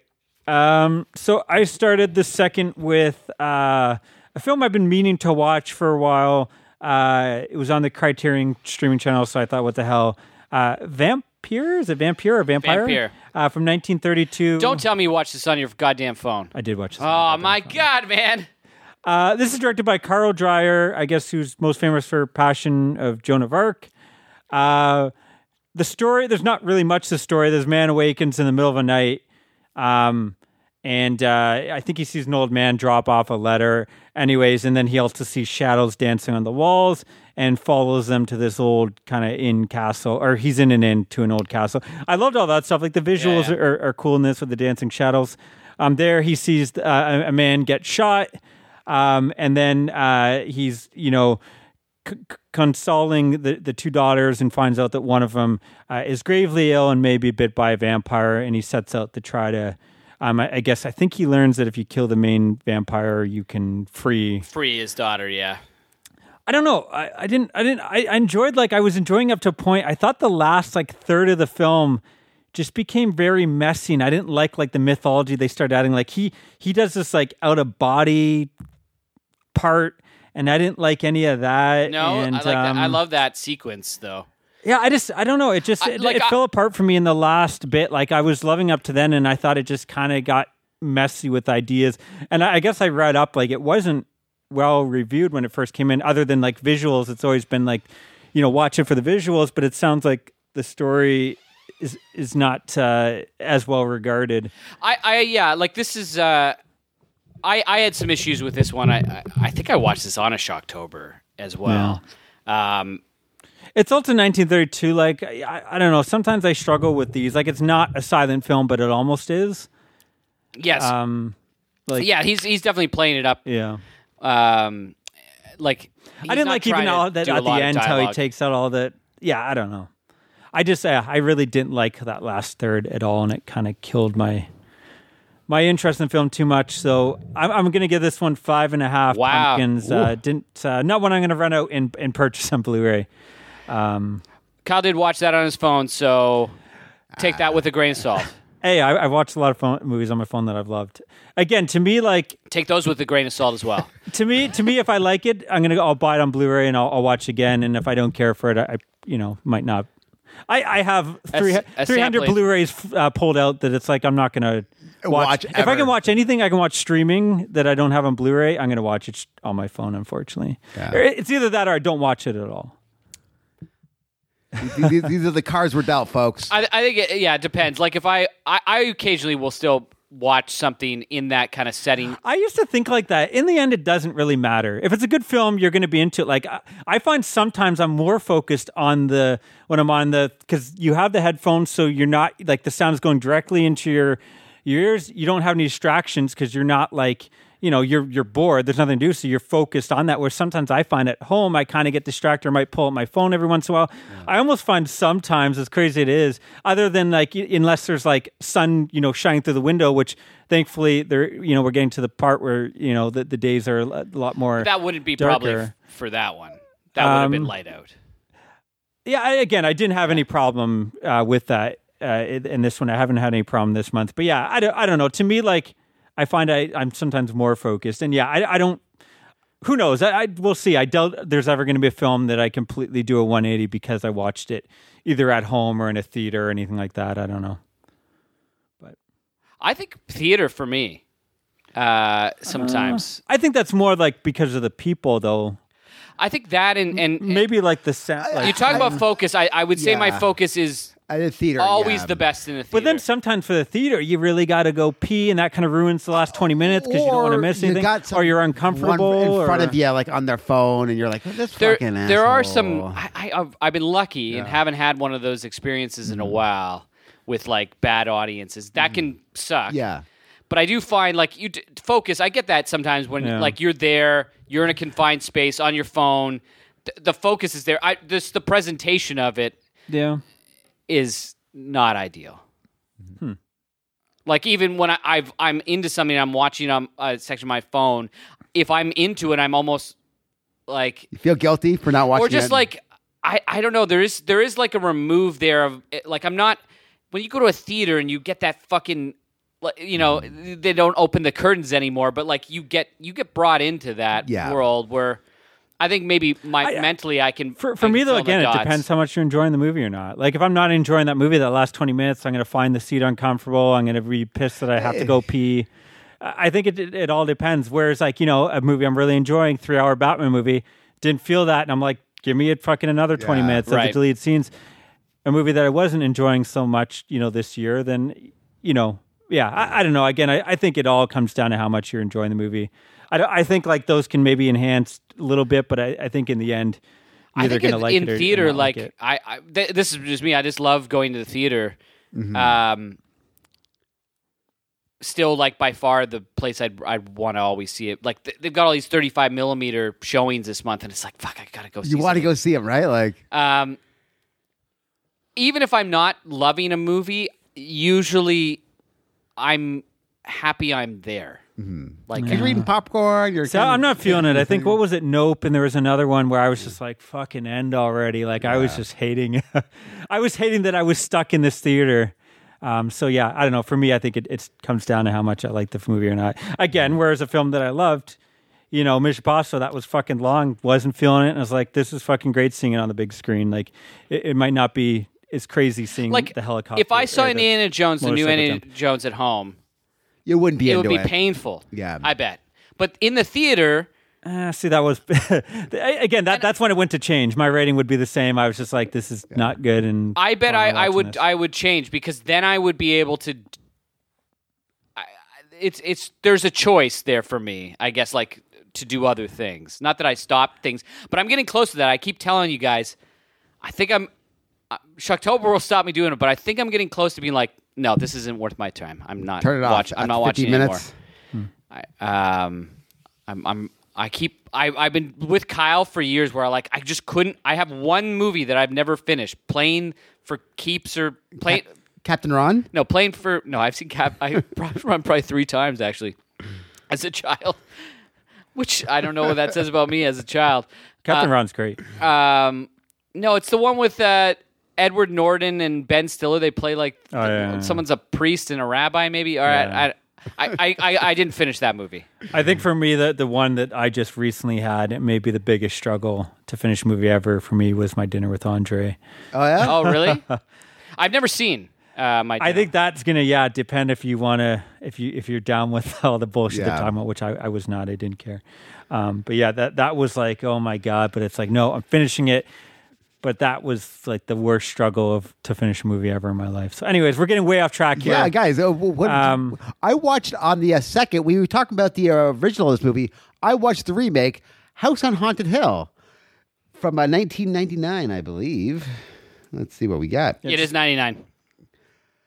I love the concept of these guys pretty much going to this abandoned mental asylum that had some issues where like the doctor was torturing these people to try to get them.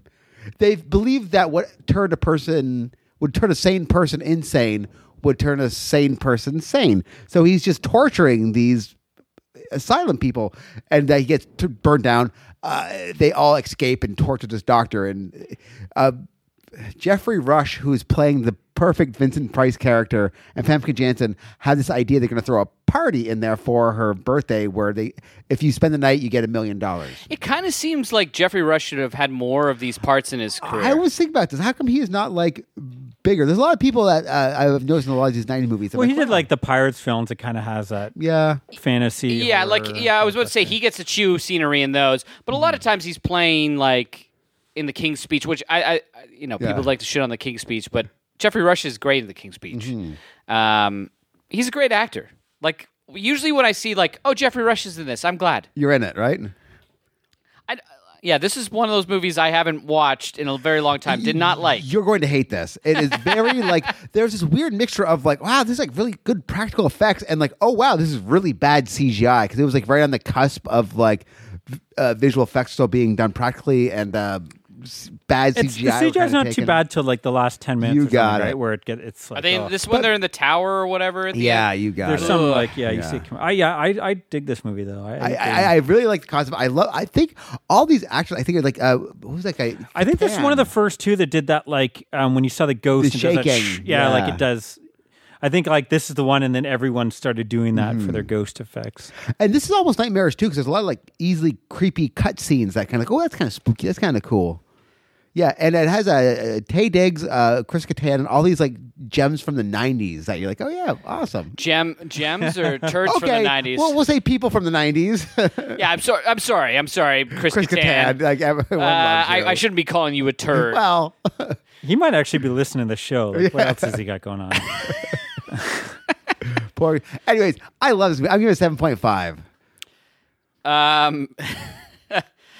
Okay, so I watched another What We Do in the Shadows, Brain Scramblies. This is where they go to a Super Bowl party, but they think it's a superb owl party. Brilliant. There is such a. I love the ends of these where like the one guy finds out that he's a vampire, so he's like, "Oh no, we're gonna have to erase the last 5 minutes," and like I guess because they're like, "Oh, they go a bit too eraser heavy." They hypnotize him too much, so his like basically like fry his brain. And this guy's a douchebag that they fry his brain. Yeah. So they fry this guy's brain, and now they're like, well, we usually just kill them and eat them at this point. And but then they start seeing like how he is with his wife now, and is so sweet, and he can't believe he's got. Like, oh, I get to marry you. Like it was such like a sweet episode, right? Like, it's an 8. Yeah. 8 pumpkins for What We Do in the Shadows. It's so good. I did a new 2023 film that I was excited for. I was hoping it was going to play in theaters. It was not. I don't know if Maddie got a chance to see it. Adam, you watched this, but pre-Shocktober. Oh, this is the No One Will Save You. I was hoping to watch this tomorrow night. Alien movie. Oh, you didn't like this? Yeah, this might be the disappointment of the year for me. No. I'll say the positives. Keep it on that positive. Sorry, I'll say the positive.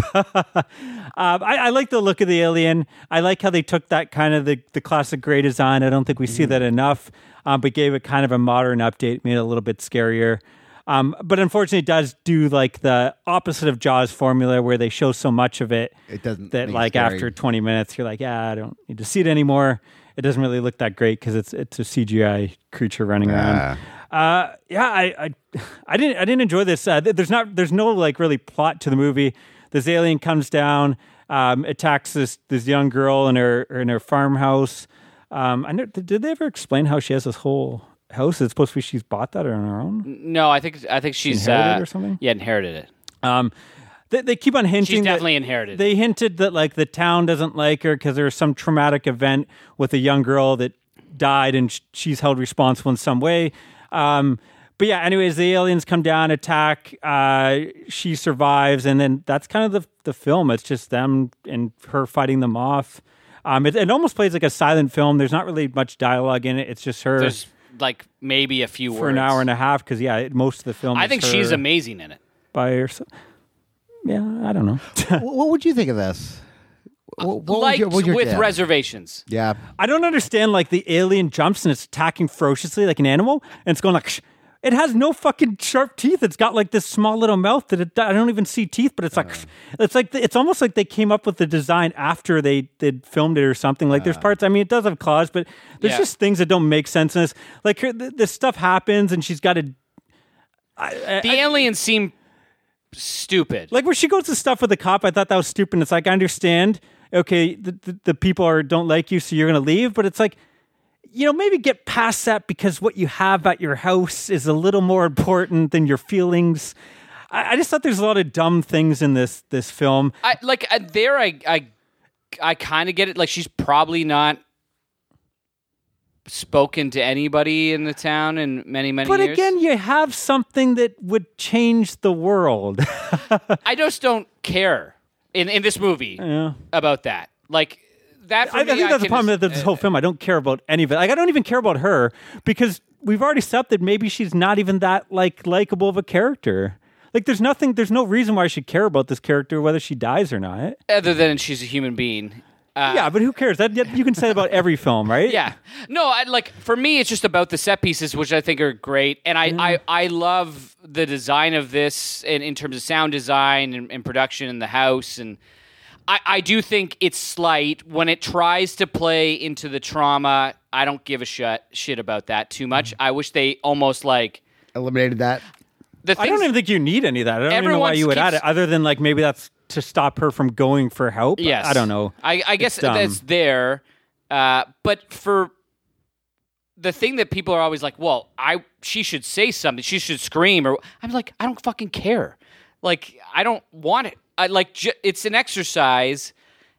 Just let it be an exercise where she doesn't speak. I'm fine with that. The problem is it just becomes repetitive. It's like aliens come down, attack, she fights, does whatever to one of them, rinse and repeat, and you get that 3 times. I think they're all set up in different ways, but yeah, I was locked into it for the most part. I would say the last 20 minutes, I went from oh shit, I really enjoy this movie a lot. This probably will make my. Yeah, I didn't like the ending either. Yeah, I didn't really like the ending, and I did start feeling like the last 10 minutes is when she actually goes up there. That is just. But I thought that's one of the better horror performances. Stuff she's doing with her face is incredible in it. 5 pumpkins for me. I'm going to 7. Like this one. Wow. Okay, so I'll watch it this week and. You'll decide. Yeah, I'll be the deciding factor. I'll probably go 6 or 6.5 in the middle. And then it won't matter. Yeah. Well, some people are really liking it, but I am noticing a drop. It started really high, and that number is going down. I can see this. Most people will not basically a silent film. The trailers look pretty bad. I haven't seen any of the trailers. See, the trailers what sold me. I was pumped for it because I'm we don't get home invasion. There's not very many good alien movies, especially with the gray. Yeah, that's true. What's the last Dark Skies is the last one. And I like this better than Dark Skies. Oh, yeah? No, I like Dark Skies a lot better, but I think the Dark Skies sells the horror moments way better than this film does. This film is more like action. Silly. Yeah. I don't know. This I almost get Independence Day vibes to this. Fun. I just again.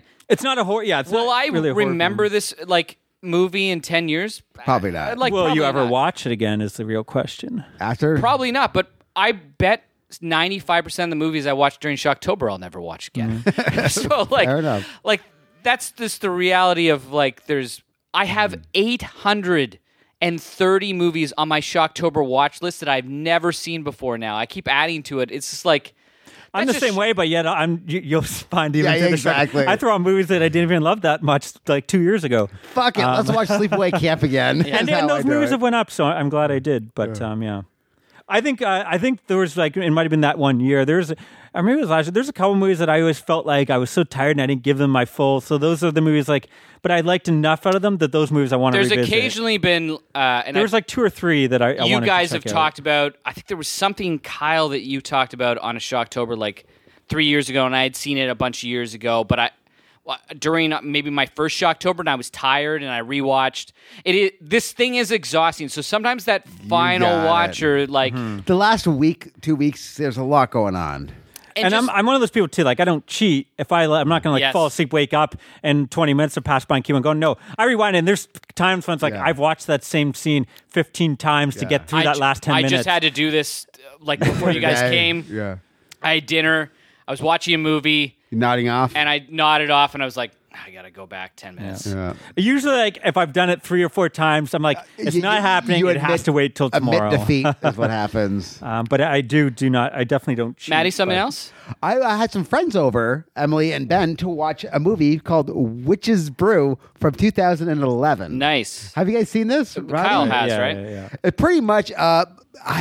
Very low budget movie. I'm pretty sure it's made by a bunch of special effects guys who wanted to show their special effects. Right. So the plot is there's a bunch of people who make homebrew beers and they sell it to a bunch of different bars and whatnot around town. And as they're making their deliveries, they accidentally kill a witch's cat. So the witch curses the beer. So anybody that drinks this beer dies. Huh. And it's so silly, stupid. You need a drinking game to go along with it. So every time someone takes a drink, you take a drink. Every time there's nudity, that's 2 drinks. Every time an officer of Plinsky picks his nose, that's 3 drinks. How quickly did you come up with the rules? It was part of the DVD. Is really? like, which is brew drinking game. Like, okay. So, yeah. So what are you going to give it? I don't know, man. The movie itself sucks, but I had such a good time watching this. So I might give it like 6.5 because, like, if you're going to watch this movie, get yourself some beers and some friends because if you watch it alone, you're going to hate it.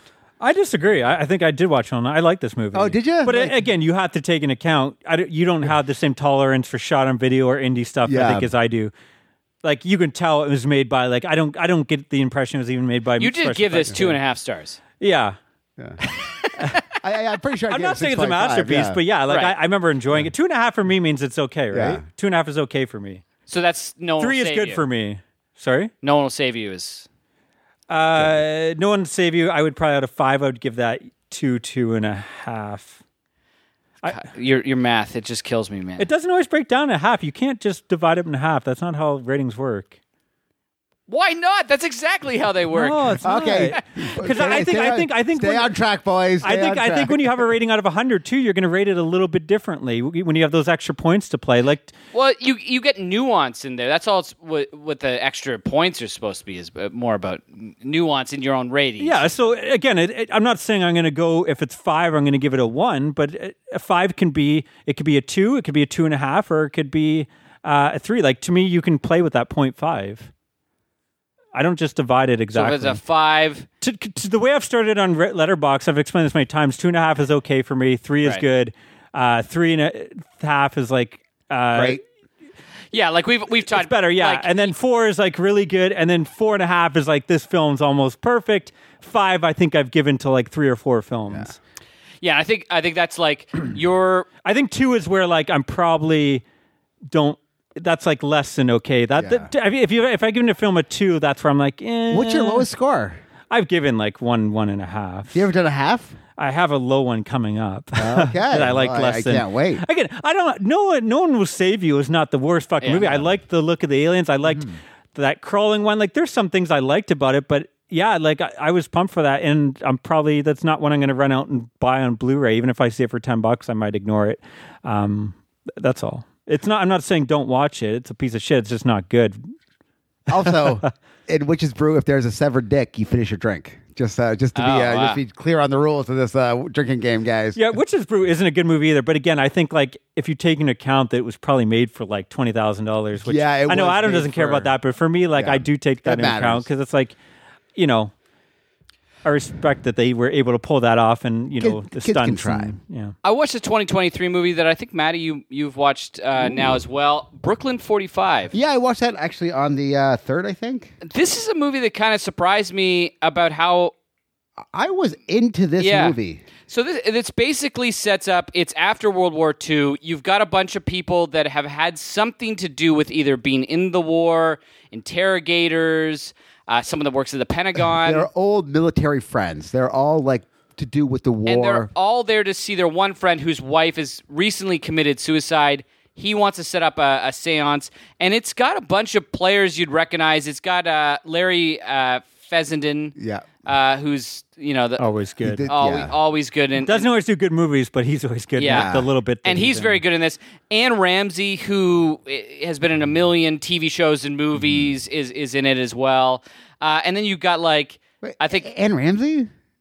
Isn't that the girl from like Goonies? Like, no, that's different. Maybe this is Anne Ramsey from A League of Their Own. Oh yeah. And then you have Ezra Buzzington. Oh, you stupid poop. Yeah, there's a lot of stupid poop comments in this one. Oh, that is Anne Ramsey too, though. Yeah.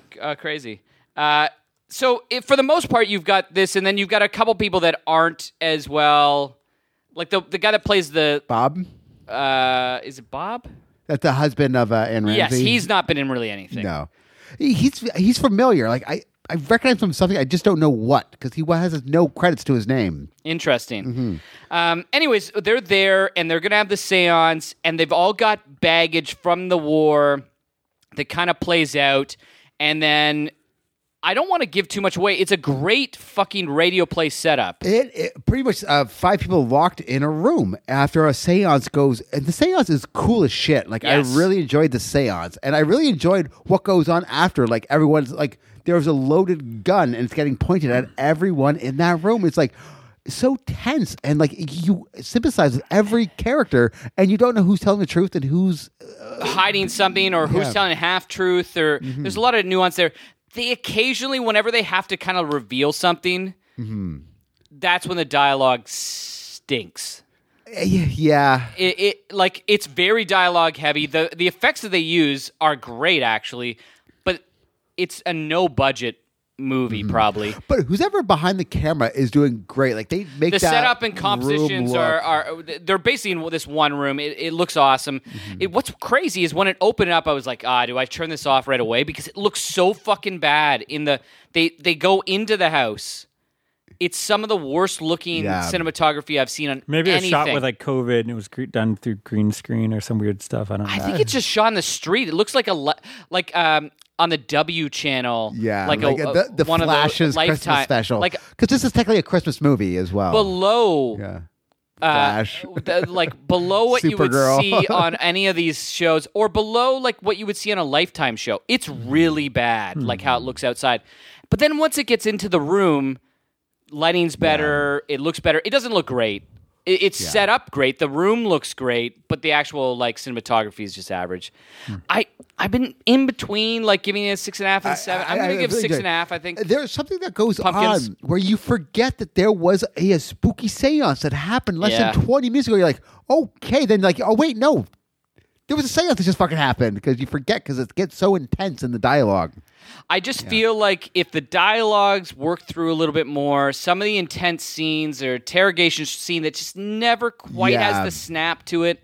There's just some things holding me back, even though I generally really like this. And I had a Letterboxd review where I think every year, because of how many movies we watch, and we'll all get into a rut where you kind of see stuff you weren't into for a bit.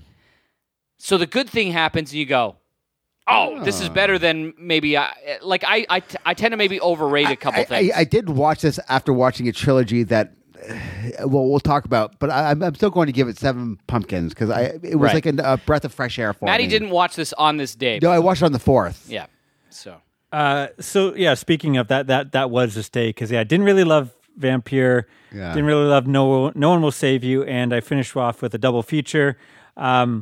Which, whatever, the first one was okay, but I didn't love it either, bless you. So from 1987, Video Violence. This is a shot-on-video movie from Gary Cohen. Husband and wife open up a new video store rental store in a new town, only to discover that their customers are into extreme violence, and all they want to do is watch horror films with extreme violence. They want to get psycho-sexy. And occasional adult films. Yeah. Someone returns the wrong video and they put it in. And it turns out it's a real snuff film, and then they start to find out that maybe the whole town's in on these snuff films. I don't know. To me, it was just fun seeing an old video store. Yeah. Like I was just watching it for that way. Acting and dialogue are like okay for shot on video. I mean, if you've got into the shot on video, it can go from like. Do you think Quentin Tarantino still has his video store set up in his house? Actually, he does a podcast with him and his buddy, I think, from maybe his video store days. And they actually, he has all the videos, and they actually pull out and watch the video. The VHS. Oh, the that's kinda VHS cool. and review the movies that way. So they're kind of going through everything he had in his collection, I guess, from the video store. But yeah, if you watch shot and video, you kind of know what you're getting. It's like bad acting, really bad acting, like, oh my God, this is tough acting. Like there is no such thing as good acting in these movies. Even the dialogue, it's rare. You're kind of not watching it for that. There's just something about the aesthetic, and you're going to get crazy gore effect. There's something about that made, just some guys that wanted to make a movie, had no talent, didn't go to There's school. something charming about that, right? What's the term for it? There's a term for it. It's like made on whatever. Dime? I forget. Made on a budget? The term. But, Shoestring budget? Anyways, there's kind of this one actually has, unlike most shot video that are kind of just there to get to the gore, this one kind of has like, the plot mystery of, the snuff videos and stuff. I thought was kind of interesting, but I'm going to give it 5.5 pumpkins out of 10. It was okay. I did like things about it. Other parts I thought dragged. And then I watched the sequel from 1988, and now this is two characters from that film are now hosting their own late night cable show. And this one kind of plays out, I guess, almost like a found footage where you're watching that late night show and they'll cut to like fake, parody shows or whatever, like fake commercials. And then there's like live violence.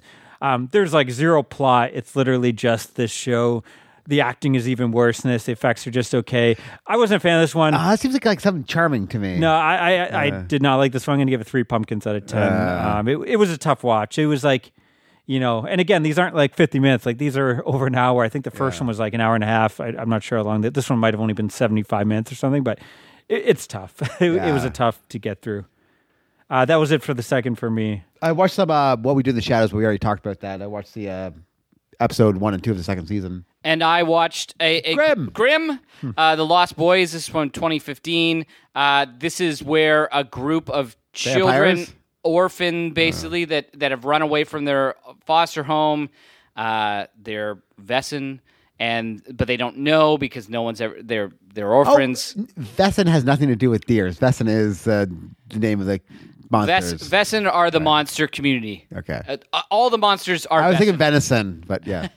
And they need a mother, so they keep kidnapping these women, and then eventually they escape and something happens. The cops come on to find this dead body on the road, and then Rosalie, who is one of the main characters, she gets wrapped up with the children. It's a fun, grim episode, all in all. All in all? I'm going to give it 7.5. Ooh. Pumpkins. Okay. Is that it for the second? I think that's it for the second. Okay, let's move on to the third.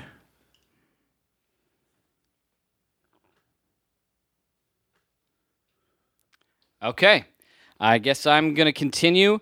I watched another version of The Turning of the Screw, actually called The Turning of the Screw. Ooh. This is, I think it might have been a BBC production. It stars Michelle Dockery, who I usually quite like. She was in Downton Abbey. She's been in a bunch of other shows. She's usually quite strong. It is the classic going to Bly Manor and that we saw in The Innocents as well. This woman goes there. She's brought in to look after the kids. The new she's the new governess. The old governess died in a mysterious way, and so did her boyfriend, and she's being haunted, or is she not being haunted? I did find this it was pretty, like, where The Innocents, which I absolutely adore, plays with ambiguity of what the repression could be or not could be, or what she's feeling. This one is all on the nose. It's so, like, this is her problem from the, and Dockery's performance is so one note. There's some psych stuff. I just didn't really get it. It's still an interesting story. It's still done in like a very cool Victorian manner. So there's gothic. Who plays Mrs. Gross? Is there who's the character? Mrs. Gross is good as well. She's a British character actress that I've seen in a bajillion things. I think I'm going to give it 5.5 though. It just didn't really connect. A little bit dull. Like a little bit too. BBC. Buttoned up shirt, BBC, which I kind of liked my British shows. Listen, there is a time and a place for the BBC button up, but I feel this is not it. Yeah, it tries to play scarier at times, like overtly more horror than it needs to be, and there's no ambiguity to what's going on. Everything's like really pointed from basically the first scene. It deviates from the novel in stupid ways too. Yeah, I wouldn't be a recommend as an adaptation. So I started off, I guess, the first part of a weird trilogy called Sometimes They Come Back, which is based on a Stephen King short story where pretty much there is a... This is your first King adaptation you've watched, right? In my life. Yeah. No, pretty much there is this a teacher who goes to teach at this new high school, but it turns out he had a past trauma where a bunch of greasers pretty much accosted him and his brother when he was probably around 6 and his brother was 10, and his brother ended up getting killed by these greasers, and as they were trying to escape, a train came and killed these greasers. So this high school teacher goes in and he is teaching this teacher, but he notices there's this new kid in class who looks exactly like one of the greasers that was the guy who killed him. He's like, wait. So you said this is an anthology movie, or it's not? No, it's from the book. Yeah, an anthology book. Okay. Yeah, a short story from Stephen King. Yeah. This is the first of I watched all 3 movies this week. But I didn't even realize there was 3. I think. Yeah, neither did I. Until I read the book earlier this year. I'm like, okay, this is like a cool story. Like, let's check this out. And it has Tim Matheson, I guess, from Animal House and what have you. Okay. He's a teacher, and all the kids are kind of giving him a hard time because he's a new teacher. But I guess this they don't explain why it's a ghost that comes back. But he looks exactly like him. He's kind of giving him the gears. And the one kid who's like, yeah, what's going on? He ends up killing that kid and running him off the road and whatnot. So as that kid disappears, he gets a new student, which is the second greaser that killed his brother. So his class starts getting overtaken by these 3 greasers that end up killing his brother. It's him already too many greasers. the 3 greasers is a lot, and it's him trying to figure out oh hey, where are all these greasers coming from? Is this something? Trying to figure out if these are the greasers that killed his brother, because hypothetically they would be 60 years old, but they're only 19, what have you, in his class. So he's like, what's happening? Is he losing his mind? Are these guys losing mind? It's clear there's no ambiguity. These guys are very greased up. Too. Very greasy. And when they turn into demons, they look great. And there are some scenes where they kidnap this kid and they're going through a bridge, and they kind of accost him in this car. And as they're driving to the bridge, they just keep throwing these body parts from the car window into the it's cool. The story itself is so silly and it's hard to take serious. And it's worth checking out, but I'm going to have 6.5. It's not really as great as I thought it would be, but I did watch the second one as well, which really leaned into the, what happened in this one? Hilary Swank. This one is a greaser was a greaser, and then there's another greaser. Yeah. You guys talk about it. Swanky I'll greaser. Yeah. I'll talk about the sequel in a second. You guys go ahead and talk what you... You got something, Kala? Yeah, so I did a double feature again. So this one, I start off with The Barn from 2016. Again, another low-budget film that was pretty much put together through a Kickstarter. I got to check this out. I feel like I might have done it dirty the first time I watched it. There's things I really like about it, and there's things I don't like about it. It is one of those films, which is usually a problem with a lot of these little films. They have a barn in them. A barn. Not enough But I know that the scripts usually aren't the greatest. They don't have that witty banter. They don't have actors that can pull off good dialogue. Mm-hmm. Usually you can tell that these are from probably young filmmakers. It's, an early film in their careers. So this film opens up. There's 2 kids knocking on a barn door. They knock 3 times. It opens up. There's all the fog and lighting, which looks great. And the monster comes out and kills the young girl. And now we cut to 20 years later. We have these 2. Who's knocking on a barn door? At midnight, trick-or-treating. It's on Halloween. Did I mention that? Oh. Anyways, so yeah, they're okay. I think I get this. I think it's not a normal thing. It's no one's home. I better knock on the barn. No, it's the barn in the middle of nowhere. I think it's it's known as the haunted barn. That if you knock 3 times, there's this mythology throughout the town. Yeah. Okay, I get it a little bit. So more now. We cut to 20 years later, and there's 2 kids. They're kind of pulling pranks and whatnot. And Linnea Quigley comes in there. She's the new minister of the church or something. This is the only film I think I've ever seen where she doesn't get topless, unless she does it in the end credits or something. Yeah. But the 2 boys that pull a prank on her, and for their punishment, they have to go out on Halloween. And they're going to get candy for I don't know. I forget the reason why. I don't know if it was because for the kids who can't go out and get it. But there's also going to be a rock concert with this band they love. Who it's Ari Lehman, who played the original Jason, the kid. Oh, fun! The Pops of the River. He's now an adult, and I guess he's been kind of doing stuff. He's finally realizing I can do something by saying that I was the kid in Friday the 13th. I can get movie roles. I can you see go to him cons. a lot, he's right? doing cons and everything. He does a band where I forget their name of the band, but I think it's some kind of spin-off from the Friday the 13th. He's really taking Crystal advantage Shakes of that or something like that. But he plays. They're going to go to this band. Go to see this band on Halloween night and stop and get this candy. And yeah, they end up coming across the barn, and they dare each other after telling ghost stories, and they awaken the monsters. What makes this movie all the characters and dialogue, whatever, there's parts that drags, and that's what I think hurts the film.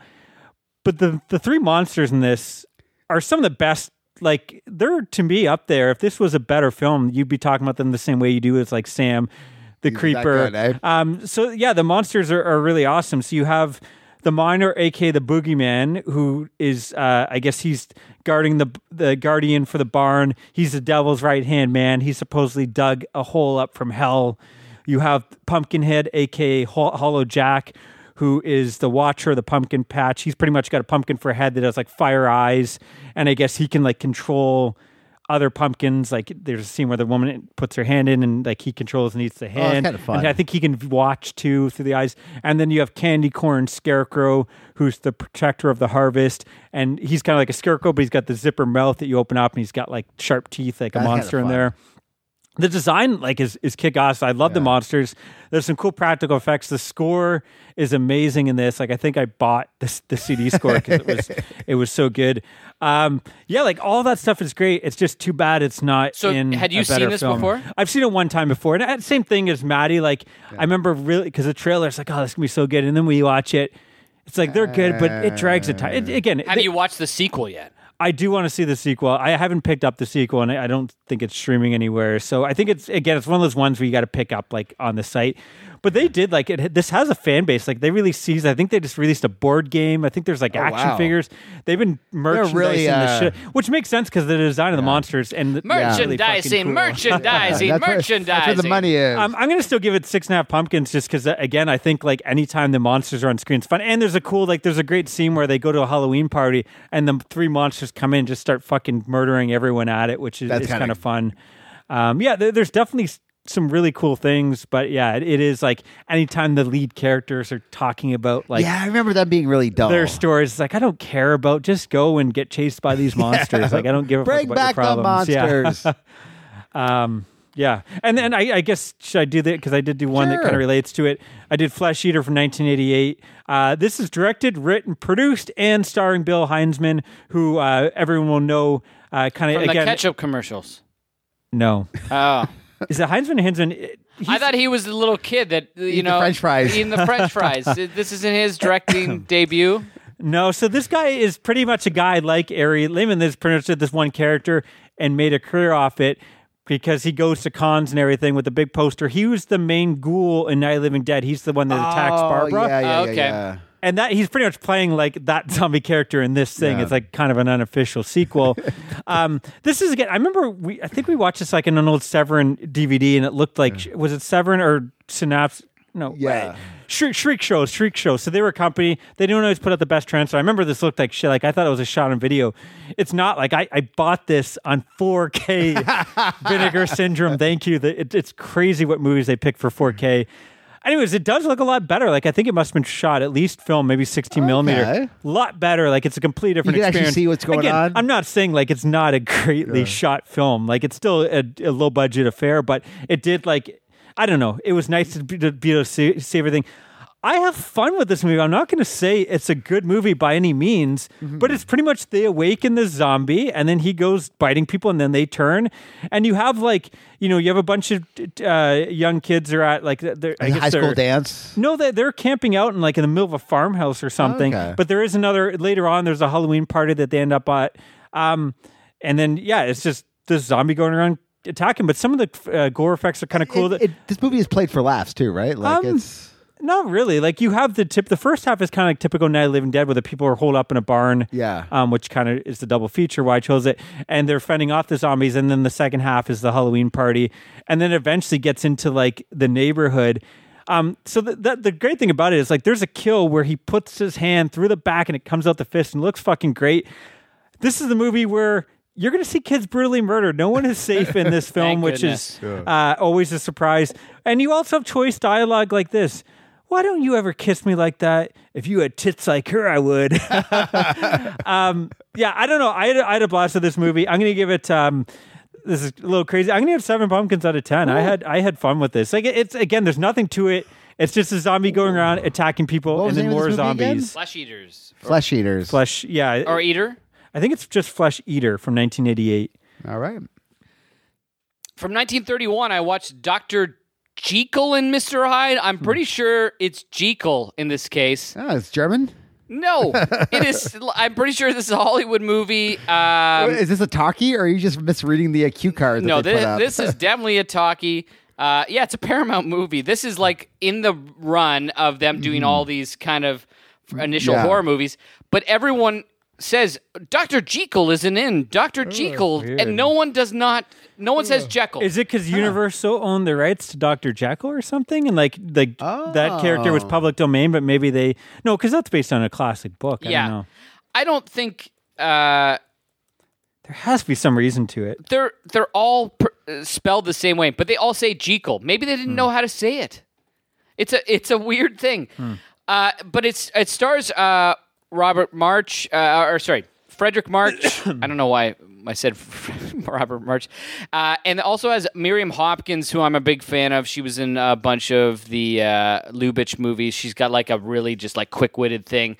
It's also pretty freaking brutal. Like, Oh yeah. Hyde is kind of like Bogart in A Lonely Place, but if he was actually like the most abusive person ever, like if his terror actually came out. It seems like he's the ugliest version of Bogart ever. I don't know. It's an amazing performance. I guess he won an Oscar for this. Oh, awesome. And totally deserved. All the Jekyll and Hyde stuff is super good. All like him terrorizing is like still fucking gross, but also like there's like a snap to it. Like the dialogue really fucking holds you. There is a normal love story, which is part of the book as well, that holds it all together, and it sucks. Like there's no chemistry between the two characters. You got these long talky scenes of nothing. It doesn't matter. But like Hyde is like athletic, like he jumps and does all these crazy moves and stuff. It's like a wrestler from the 1940s. No, it's just I think it's March doing all his stunts. It's kind of crazy. I'm trying to think about. I don't know if I've seen any adaptations of Dr. Jekyll and Hyde. Like it's weird because I've seen it. Every other monster movie. I've seen 1,000 Phantom of the Operas. I don't think I've seen like. Is there one that you should start off? Is there one that's like better than others? All I can think of. I think this and Hunchback of Notre Dame are the two like monster movies around those times. That there's a bunch of adaptations. And I don't think I think they both started in the silent era, and I don't think I've seen any. Like Phantom of the Opera, the best one's probably the silent one, right? Most people, I haven't. I think that's my favorite of the bunch I've watched. But yeah, I'm wondering. Maybe throw it out to listeners if there's a Dr. Jekyll and a Mr. Hyde and a Hunchback of Notre Dame. Like those are the ones to watch. I think I've seen the Spencer Tracy. I think plays, but as a kid, like I'm pretty sure that's the one I had seen. Like when I was watching this, I was like, oh, I've seen a Dr. Jekyll and Mr. Hyde. There's a new one too. I don't know if you guys really heard. good. Like Hammer is trying to get back. I mean, they've already been back. But they're trying to like get back again. But they're doing a Dr. Jekyll come out this year, and it stars Eddie Izzard. Okay. Who I think is now like is he non-binary? Something like that. But yeah, and I think that's going to kind of play into the because isn't there an. It looks kind of interesting. Isn't there another one that plays off of gender as well? Well, there was, I think, a Hammer film called Dr. Jekyll and Mrs. Hyde, but that's not Sister Hyde. Sister Hyde, yeah. But this one is the new one's just going to be Dr. Jekyll. But yeah, maybe it is kind of going to be a reimagining of that. I don't know. Anyways, awesome. So sometimes they come back. Did you give your rating again? For? Oh, I'm going to 7.5 pumpkins. Oh well, so you liked it quite. I thought you were getting to say that you didn't like it. No, I just don't like there's a section of it that takes it down from like those classic ones that it's pretty prominent in the movie, but I love everything else around it. Yeah. That I'm able to overcome it. I love his butler guy. Like he's just there's all the little pieces and character actors in these like you see in Invisible Man or something else where it's all these other like crazy characters are great. You get that in this too. Nice. They kind of like that's what you want, right? Yeah. So the sequel to Sometimes They Come Back is Most Times They Don't. It's Sometimes They Come Back Again. But I thought you just talked about part 2. Yeah, I did. I didn't give you anything. I just kind of said, I'll talk about this later. So I wanted to look it up because it has a Michael Gross from Tremors that you'll recognize as like the gun crazy fella from. I know him from Family Ties, but yeah, that makes sense as well. Hilary Swank is in this. There's like star-studded, even like the fella from on the Swank meter. What is she at? I'm going to say swanky to not so swanky. I'm going to say swanky. Alexis Arquette. Yeah, in this too. The fella from Son-in-Law and Sandlot's also in this. Pauly Shore. Is he in Sandlot? No. Yeah, he was umpire number 6. Yeah. Striking the Striking the Oh man. Okay, we are going off the rails on this one. Oh, who cares? I don't even know what I was talking about. I need Anyways, this. yeah. So what's going on is he comes back because his mom was killed. Yeah, there's a satanic thing where you have to cut off a finger. This movie is a mess. It has nothing to do with the original other Sounds than like a perfect. satanic thing. I was going to give it 5.5. Yeah, it wasn't that great. I did one more for the night, and then I was done. So this isn't a double feature, but I kind of kept this theme running for the whole week. I would do one of these at the end. Kind of possession witch type movies in a house. So I start off with 1982 Superstition. This I almost watched for our slasher series to see if it could make it because I remember enjoying it. I remember it having insane gore, but I wasn't sure if it would count as a slasher, and I don't know if I would count it. It has like slasher elements for sure. Because at times there is, someone going around killing, murdering people. We haven't had a slasher, have we? Really? Well, we're kind of slash out, I think. From I watched Texas Chainsaw. Yeah, and I have some that I might get through. Again, I've been trying to do themes and it hasn't fit. But so, anyways, it opens up 2 kids. They scare off these 2. There's 2 kids making out in a car. They get scared off by something, and it turns out it's these 2 young kids, like 11, 12, pulling a prank, and they're in this this old house. It's this old abandoned house, this area, and they get Bob Vila, right? Bob Vila, yeah. They get fucking brutally murdered. The one kid gets his fucking head chopped off. the children? Yeah, the one kid gets his head chopped off, and then his friend finds it in a microwave. It turns on, and it explodes. That sounds awesome. And then the other friend's trying to escape through the window, and it pulls up, and it keeps on going till he gets cut in half, and then he's like still trying to crawl away and dies. And that's how the film opens up. So you find out that this is a house that I guess the church technically owns. Back in the Puritan days, I guess, there was a witch in this area, and they drowned her in the lake while she was alive, and she swore revenge. So, yeah, it's this weird film that's like slasher elements, supernatural, and a witch, which is probably the problem with it. It is a bit messy. Like, it doesn't know what it... But... why? And there's like a kooky old lady who's across across from the house, and she's got like this mentally challenged son that they think is responsible for these murders. But it is a film where no one is fucking safe. Like, kids are gonna die, priests are gonna die, and all the effects are fucking great. The deaths are great. Like, you get to see a saw blade shoot out into a priest's chest and just keep on drilling through for a good 2 minutes till it eventually comes out the end. That sounds awesome. There's a spike hammered into someone's forehead, glass that explodes and goes into the kills in this are great. But yeah, I don't know. The rest of the film, it's just okay. Like I said, it is a bit messy. I'm gonna give it 6.5 pumpkins out of 10. Like, I enjoyed it, but it's also not a necessity. But if you just want to see some of the best 80s gore effects, if we're doing 100 best, I can't fucking talk. One day, because I don't have any water in my mouth, let's try. If we'd ever do, we get to the point, we'll do, the best death scenes, 100, whatever, and 10 years from now. This is a film where you'd pull this out and a couple of them could make it. Supernatural? Yeah. Superstition. 1982. Awesome. I watched 2 What We Do in the Shadows. This is The Curse, season 2, episode 4. And Colin's promotion? And Colin's promotion. Yeah, I watched that on the 4th. They're great episodes. The Curse, where I guess it's been 10 years since they checked their email, and he's got 2 emails. That's it, Nandor. And the one email is someone saying, it's Bloody Mary, and if you don't send us to 10 people, you will be cursed. Yeah, and they take their curses serious. The bullshit you used to get when the internet was around on your Hotmail account, they take it seriously. They don't have 10 emails, so they're trying frantically to find 10 emails. So they find like a business card or something like, haha, Ray Michael from Circuit City, you are now cursed. It's so good. And then Guillermo's getting in with this vampire. What do they call the Mosquitoes? They're calling themselves or something like that. The Mosquitoes Club. Yeah. Turns out it's Greg Robinson from I guess The Office. He's like they're vampire hunters. So they find he thinks it's their house, but it's not. I don't give anything away, but it's still a vampire fucking house. Oh, it's great. It's spooky. Also, the action sequences in the show when they do happen are exceptionally well done. Yeah. The effects, nothing is done pure CGI.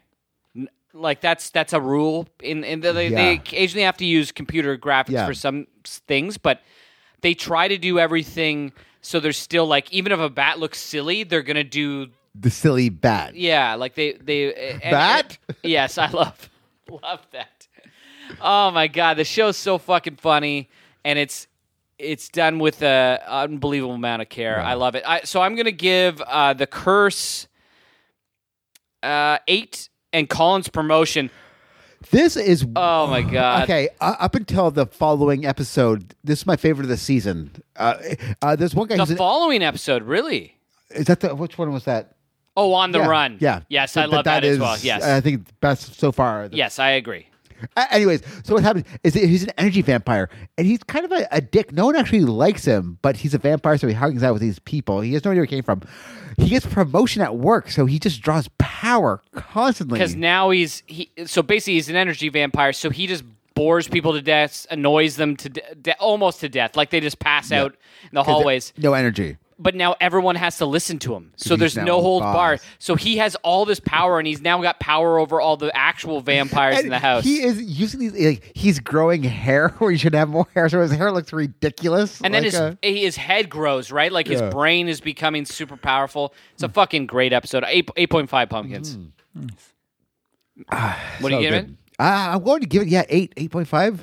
I'll say 8, because I think the next one. I might go even higher on the next one. I think the next one is like an all-timer. It's up there with a trial for me. Anyways, anything else from you guys? Let's see what I got. I think that's it for me. I've got a Grimm. This is Maiden Quest from 2015, season 5, episode 4. This is a wealthy mobster. He's got 3 kind of suitors for his daughter, and they have to go on this quest to basically murder somebody that murdered his son or whatever. It's got the nanny. One of the nanny's daughters is Fran Drescher. One of Fran Drescher's the kids. Okay, yeah. Fran Drescher's not on this one yet. I don't want to give away season 6 where she becomes the big bad, but no. So it's like a sleazy club owner. They go. It's not one of the better episodes. It's probably the weakest episode of the season so far. I'll probably give it 6.5. There's still like a lot of grim stuff. Wu, who I don't talk about enough, who's one of the cops. He's from Deadwood? He's up there. He's hang die with the anybody named Wu on a television show is fucking awesome, and Wu on this is so good. He has the cheesy. It's like Maddie if he was on a show and just got to have his one-liners. So they go. But imagine you go to a crime scene and someone's had something horrific done. You would make a one-liner joke about what happened there. I'd probably vomit and wet myself. Quite honest with you. But if you've done it enough, you beat Wu. So that's it for me. I watched from 1999. This movie gets a lot of slings and arrows. The Haunting remake. Oof. People hate this movie. I can see why. Yeah. Based on the original material, this is nothing to do. This movie's not good by any stretch of the imagination. But what an interesting concept. The entire house looks great. When they first walk in, like, while you're watching this is a set piece of this house. Right. There is this room where it's like you shut it. It's almost like a carousel where it keeps going round and round with the mirrors. Like, this is kind of cool. It has the girl we were talking about from the Edition, Lila. Lily Taylor.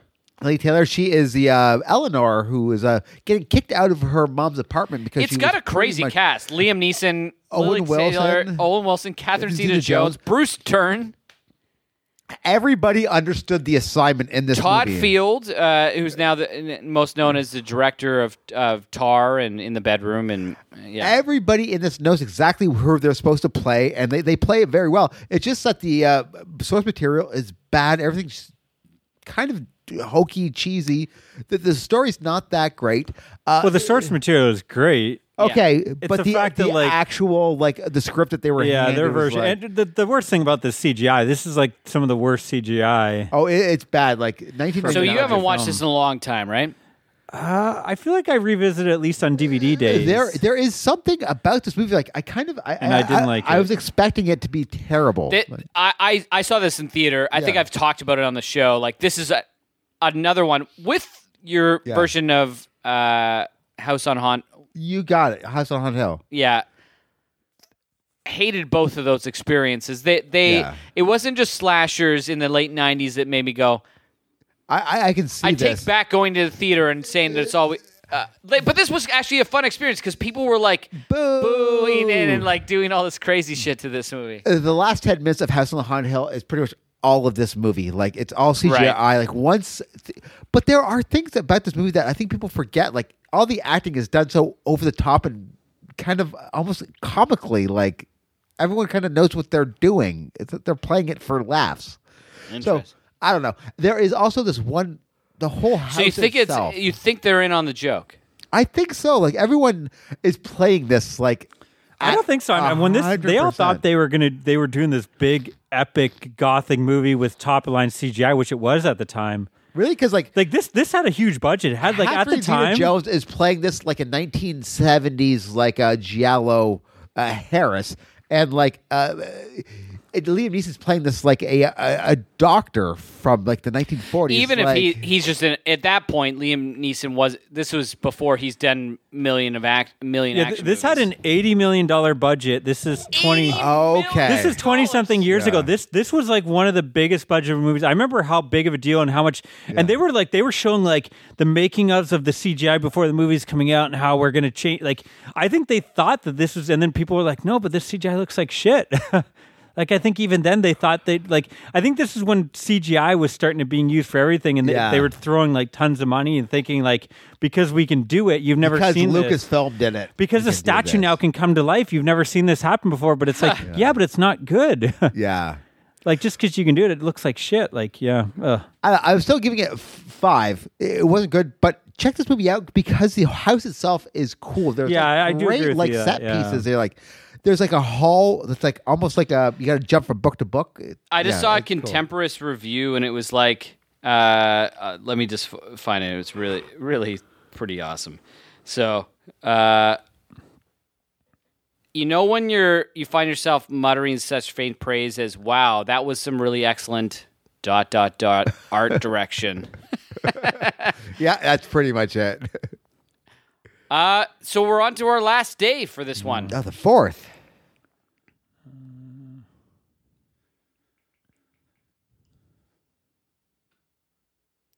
Okay. I know that's a lot. That's a lot of like dead air tension we're giving you there. Yeah. But I hope it's worth it. So from 1966, Billy the Kid versus Dracula. I always wanted to check this out. How is it? Pretty good in all I assume things considered. you know what you're signing up for. It's Billy the Kid versus Dracula. Like, Yes. There's got to be something going on here that. Honestly, so it's Billy the Kid versus Dracula. Dracula comes to town on a carriage, and it's he gets to this. He's fucks up people on the carriage, and then realizes that the one carriage person has this beautiful daughter, and he wants the daughter as his bride, but Billy the Kid is gonna marry the daughter, so that's where it's Billy Kid versus Dracula. John Carradine plays Dracula. Might be one of the best Draculas of all time in terms of not giving a fuck. John Carradine in the first scene is doing all these crazy eyeball things that everybody's just eyeballing everybody, but he's such a dickhead to all of them. He's chewing every line. John Carradine is amazing in this. Dracula for you. Might be. Get out of here, Gary Oldman. Get out of here, Bela He's Lugosi. like, fuck, I have to be in Billy the Kid versus Dracula. Well, guess what? You're getting the craziest performance of a Dracula ever. But it's a Western. It just seems like a breakfast cereal that you would get from the 1960s. Like, Billy the Kid vs. Dracula, now with iron. It's exactly what you get. But you get all these kind of they're doing crazy moves on the horses, stunt horse stuff all of a sudden happens. And then you go through all of these great vistas that you've seen all in the John Ford movies that are it's a weird. The story doesn't matter, right? Dracula's now he's the uncle. He says he's going to be the uncle, and he's Westerns are hip with kids, and Dracula is hip with kids. How can we make money off of this? Yeah, it reminded me of a one-off episode that may have happened on Gunsmoke or something, where now we're going to do a fantasy episode all of a sudden. It's very TV-esque in its approach. I think, Kyle, you might dig this quite a bit. Yeah, it's been on my list to one day check out. Where'd you watch this? You bought the It's on 4K? Canopy. Yeah, by the 4K. And it's been on my Canopy list, I think, since I got Canopy, and we've been doing this, and I was like, I'm going to watch this one day, and I'm glad I did.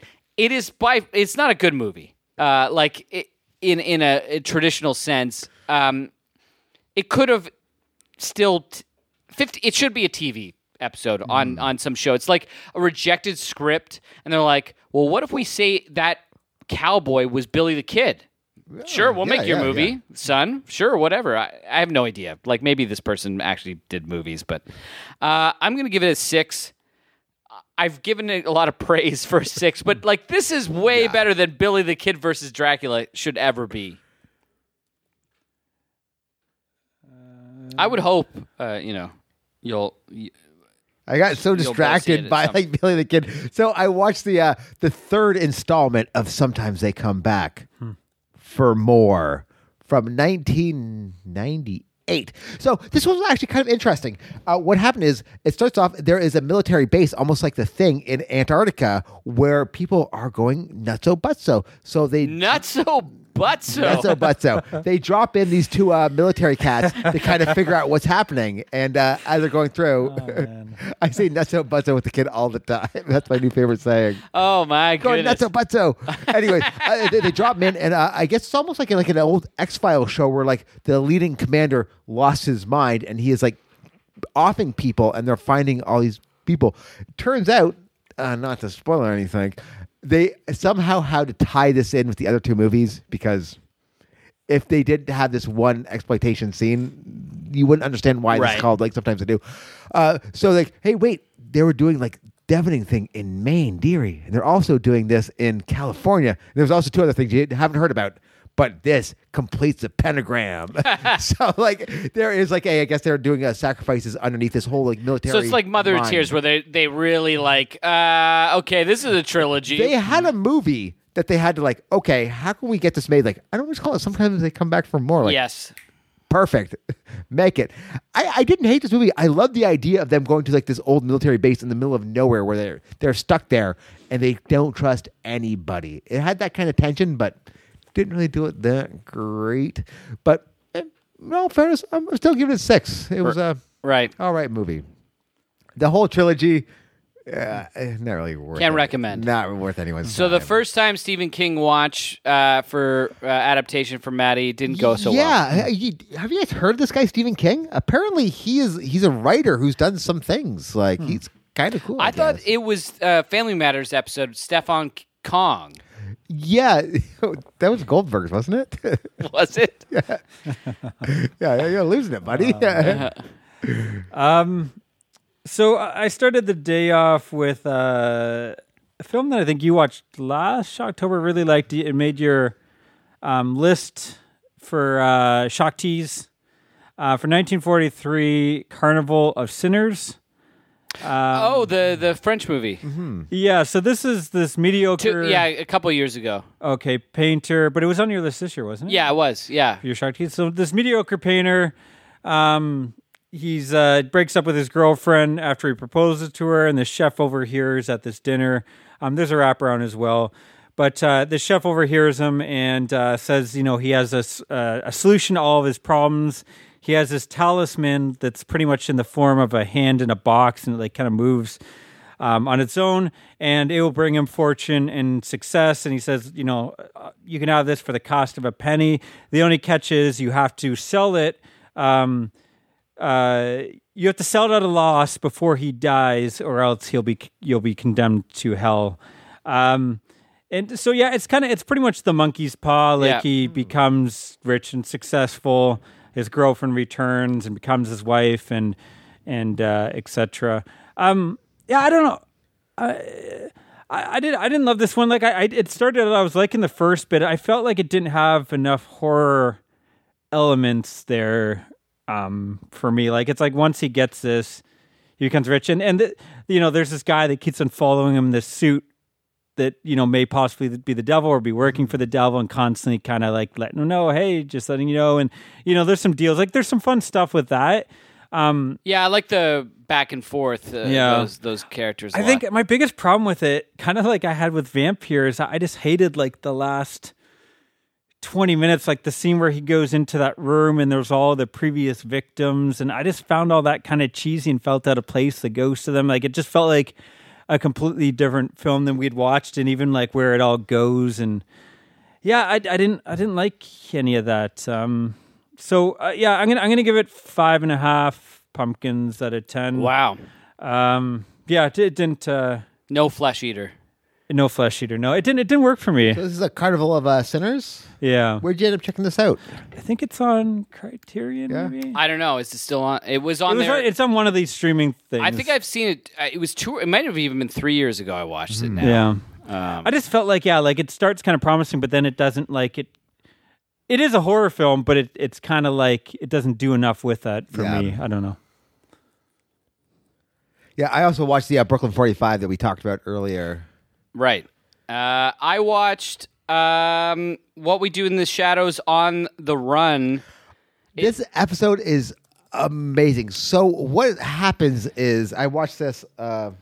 This won't count for you this week, right? Yeah, I watched it on today. the 5th. Yeah. Yeah. So it basically opens up and Laszlo has found someone who's been trying there's a blood played by cube. Mark Hamill. Mark Hamill. What's great about this is there are so many special guests. It's Mark Hamill, right? I don't know. There are so many people in this. I'm like, is that Nick Kroll? Is that who is that? There are so many people that they're so well done up. Yes, it's Mark Hamill. You made me think I was going insane there for a second. Yeah, it's Mark Hamill who plays this disgruntled vampire because Laszlo didn't pay his rent in California in the 1800s. Yes, and he refuses to pay $100 or something like that. It wouldn't be of $100. I'm sure $1.80 it would be $1.80. I think it was $180. I think something like that. It was. I don't think they mentioned it, do they? I have possibly. Anyways, but it's going to be nothing. It's absolutely nothing. They definitely have the money. He refuses to pay, and then they're going to have a duel, and Laszlo won't have the duel, so instead he just he takes off, and he just takes off and creates a new. Is it Johnny Dakota? No, it's Johnny Daytona. Johnny Daytona, and so he creates this new character, and he gets into women's. He is so charming in this. He's a bartender, and he gets into women's volleyball. He's like, let's make the team. He made the team great, and he has this bar, and people love this bar. And he's a better person now. You could definitely tell, he's realizing what community can be and all this stuff because he's away from this. But it all fucking goes. It's played for laughs. So the back and forth between him and Mark Hamill at the bar. Mark Hamill is. He's a voice actor for sure. He could do this. He's good. So good. He's the scenes in the bar. He's going to be in something. He's got a role in one of these new big films. Oh yeah, good for him, man. You guys know what I'm talking about? No. He should be, because I think Mark Hamill. He's not so good in the early Star Wars movies, right? Like he is good at like the the new ones. What?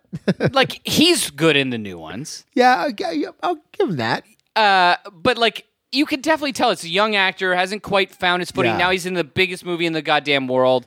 Yeah. He's always in every movie. He's doing stuff now. If that movie came out now, Yeah. like modern, people would be killing him, and they probably did at the time. He's not. He always overreaches as an actor, right? Like, he's always been a better probably voice actor than actually. And sorry, the thing I was thinking about, he's in the new Mike Flanagan series, The Fall of the House. Okay. When does that come out? 12th or something? 12th, yeah. Yeah. I thought he was doing. I can't wait for that. I'm going to watch that this month. Is he doing? the new Dark Tower series. Isn't that why he left to like to go to Prime? Oh, he's doing. Yeah. That as So well. this is his last thing one. on Netflix. Okay. Yeah. Anyways, awesome. Best episode of the season so far. It's so silly. It seems like a Saved by the Bell episode with like Johnny Dakota. Yeah. Like, they really just ripped this off. Like, oh, he's Johnny Dakota now. It Like, works, and you don't have all the other characters who are also great. It's a really Laszlo centric episode, but it's excellent. It's a 9 for me. Yeah, I was thinking it's got to be 8.59. It's amazing. Honestly, It might be my favorite episode of the entire series so far. Actually, the trial's really good, but them two or are Baron's Night Out. Yeah, like it's probably between those three for me. Yeah. So this one I wanted to watch, but I couldn't find it at the time when we were doing our top 100 slashers because Hysteria continues to like this one. They're probably the most famous horror podcasts that focus on slashers. They've done like commentaries on all the Scream Factory and Severin and Vinegar Syndrome discs and whatnot. And like their audience too was kind of like, yeah, this is pretty good. So I guess they did a remake of Terror Train. okay. It's on Crave right now. I think it's like I think it's a Tubby exclusive from 2022. Tubby exclusive. I think it was. I could be wrong about that. And then I love that we're all calling it Tubby. Yeah, you guys. I was talking to someone at work, and I said, "She had like Tubby. You mean Tubi? Like, no, I'm pretty sure it's called Tubby." Like, I did it with a straight face. Like, I think she's gonna tell her friends. You're like Tubby. gaslighting all these people. To I think know. that I it's love Tubby. it. I love it. So I think they did. Jordan Mitchell deserves all the credit for this. They did a Terror Train. The John Cassavetes of Spaghettis, as I was calling him. They did a Terror Train and a Terror Train 2 same year, 2022, Tubby exclusives. Sorry. I'm not Are you trying. done yet? Jesus No, I'm not. Christ. That's a very inside joke. Our friend Jordan, he makes spaghetti. He's a chef. He's a chef. He makes Italian food. John Cassavetes of spaghetti That's great, right? is great. Anyways, go on with the Jesus Terror Train. Christ. Going off on your rants on friends that no one knows what you're talking about. Anyways. He made Tubby. Go ahead. We'll just extend this podcast to 10 minutes. We'll let this guy get his jokes out.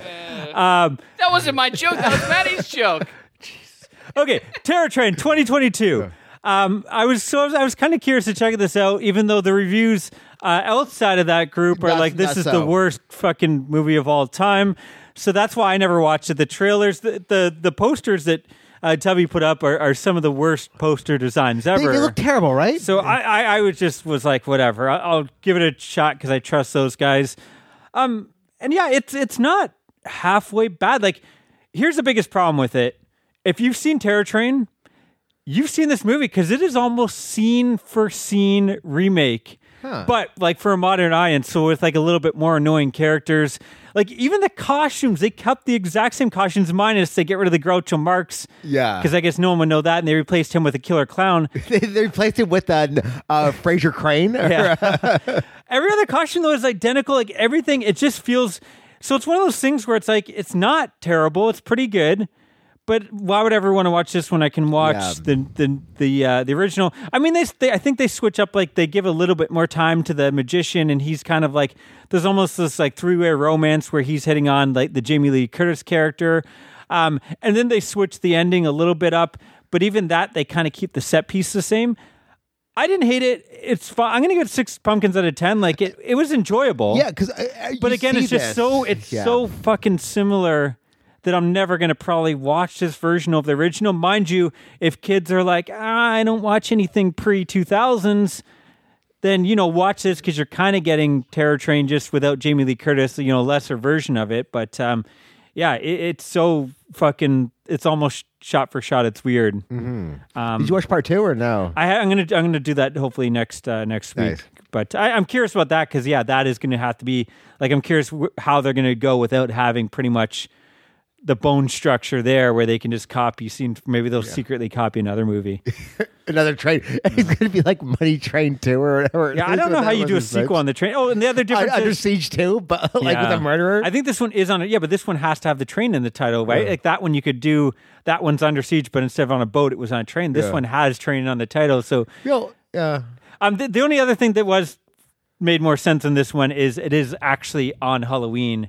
Because in the other one, they're all in Halloween costumes, but it's New Year's, and it made no sense. It's like the 80s just did that, like Hell Night. Yeah. They're all in costume, but it's Halloween. like, oh, wait, it's not Halloween, it's Pledge coming Night. out in like July, so. Yeah.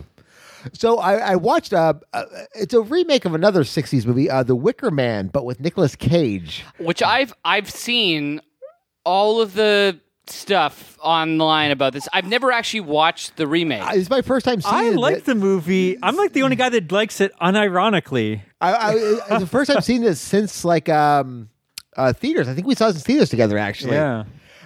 I dug this movie. If it wasn't for Nicolas Cage, I think I would hate this movie, but I was in this. Right. I kind of dug how like he's over the top, but still kind of like fun. Like I dug it. Yeah, I've been meaning to revisit this because, again, I haven't watched it since it's kind of become a meme in the beans. When I saw it, I don't think I had even seen the original at the time. So to me, it's like, this is a cool thriller where there's a guy in the island and you're trying to figure out the mystery. And I was totally like into it. And then when the ending happens, and it's like, holy shit, that's a shocking ending. Like, I don't know. I like this as an actual movie. Yeah, I'm really curious. I've been wanting to revisit for the longest time. The mystery really loses itself, and because if you've seen the original, you know what's happening. Like, but it's still, I don't know. I'm a sucker for these movies where it's like a person on an island or in a town, and it's them against like everyone's in on it. Like to me, there's nothing scarier than that. Like you can't, if you have no one to go to and you're against everyone, like you're fucked, right? Like I don't know. To me, that's anytime they do that on shows or movies, it usually works for me. And the weird thing with this is because I guess I like how they open it up. He's a cop, and he is helping out this young mother with a daughter. And as he's helping him out, a truck kind of comes and plows into it, and he can't rescue the daughter in time, so the car blows up after the impact. So he's like struggling with that, and because he's taking medication to kind of feel with his, he's seeing things. So that kind of plays into this movie quite a bit. It's like, oh, really? That's kind of interesting. I didn't dig it. Like what I dug was Nicolas Cage being Nicolas Cage in this movie about these fucking bees and like the hornet's nest, and like you don't know who to trust. The last half hour is just him kicking women. Yeah, it really is like him like kicking women, like punching women. Like, okay, this movie's alive now. I keep thinking about doing it, and then you should do it. I think I might do it because I actually just picked up the original they released. Only you got to order it from the UK because fucking the rights are... No, the Lionsgate has the rights, but for some reason, North America, they keep on giving it shitty releases here. I think we get like one cut, one disc, couple extras. UK, you get 3 discs, a CD, all the 3 cuts of the movie, the original. So I just picked up this huge box set. It actually opens up. There's like a 3D pop-up poster, a book. This huge, amazing is it the Wicker Man where it pops up? Yeah. Amazing. They did a steelbook too if you want to go that way. So I'm going to probably watch the original. I'm hoping to get that, and maybe I'll throw this into a double feature. Yeah, you should, because the ending is... See how they compare. It's fucking great. Like, they really do him dirty in the ending. Like, it's still, one of the greatest horror endings ever, has in my a opinion. worse rating than of course. Terror at Bloodfart Lake. I assume, the remake? Yeah. I'm sorry, I thought like people would like it just because now it's kind of become cool to like Nicolas Cage, even like the bad performance, right? Anytime, any performance where he's doing 11, 12, it seems like people are going back and be like, oh, this movie's so fun now. So I'm really surprised this one That's happened. my rating, 6.5 pumpkin. 6.5? Yeah. Wow. It's fun. Sorry, you're saying I gave it the worst rating? No. Or Letterboxd. The Letterboxd, this has one of the worst ratings I've ever seen. It's like 1.9. Yeah, people I know people complain that, it's misogynistic because he's hitting the women, but like, I don't know. To me, it's like these are villains and he's trying to stop everyone. I don't know. I have not seen Yeah.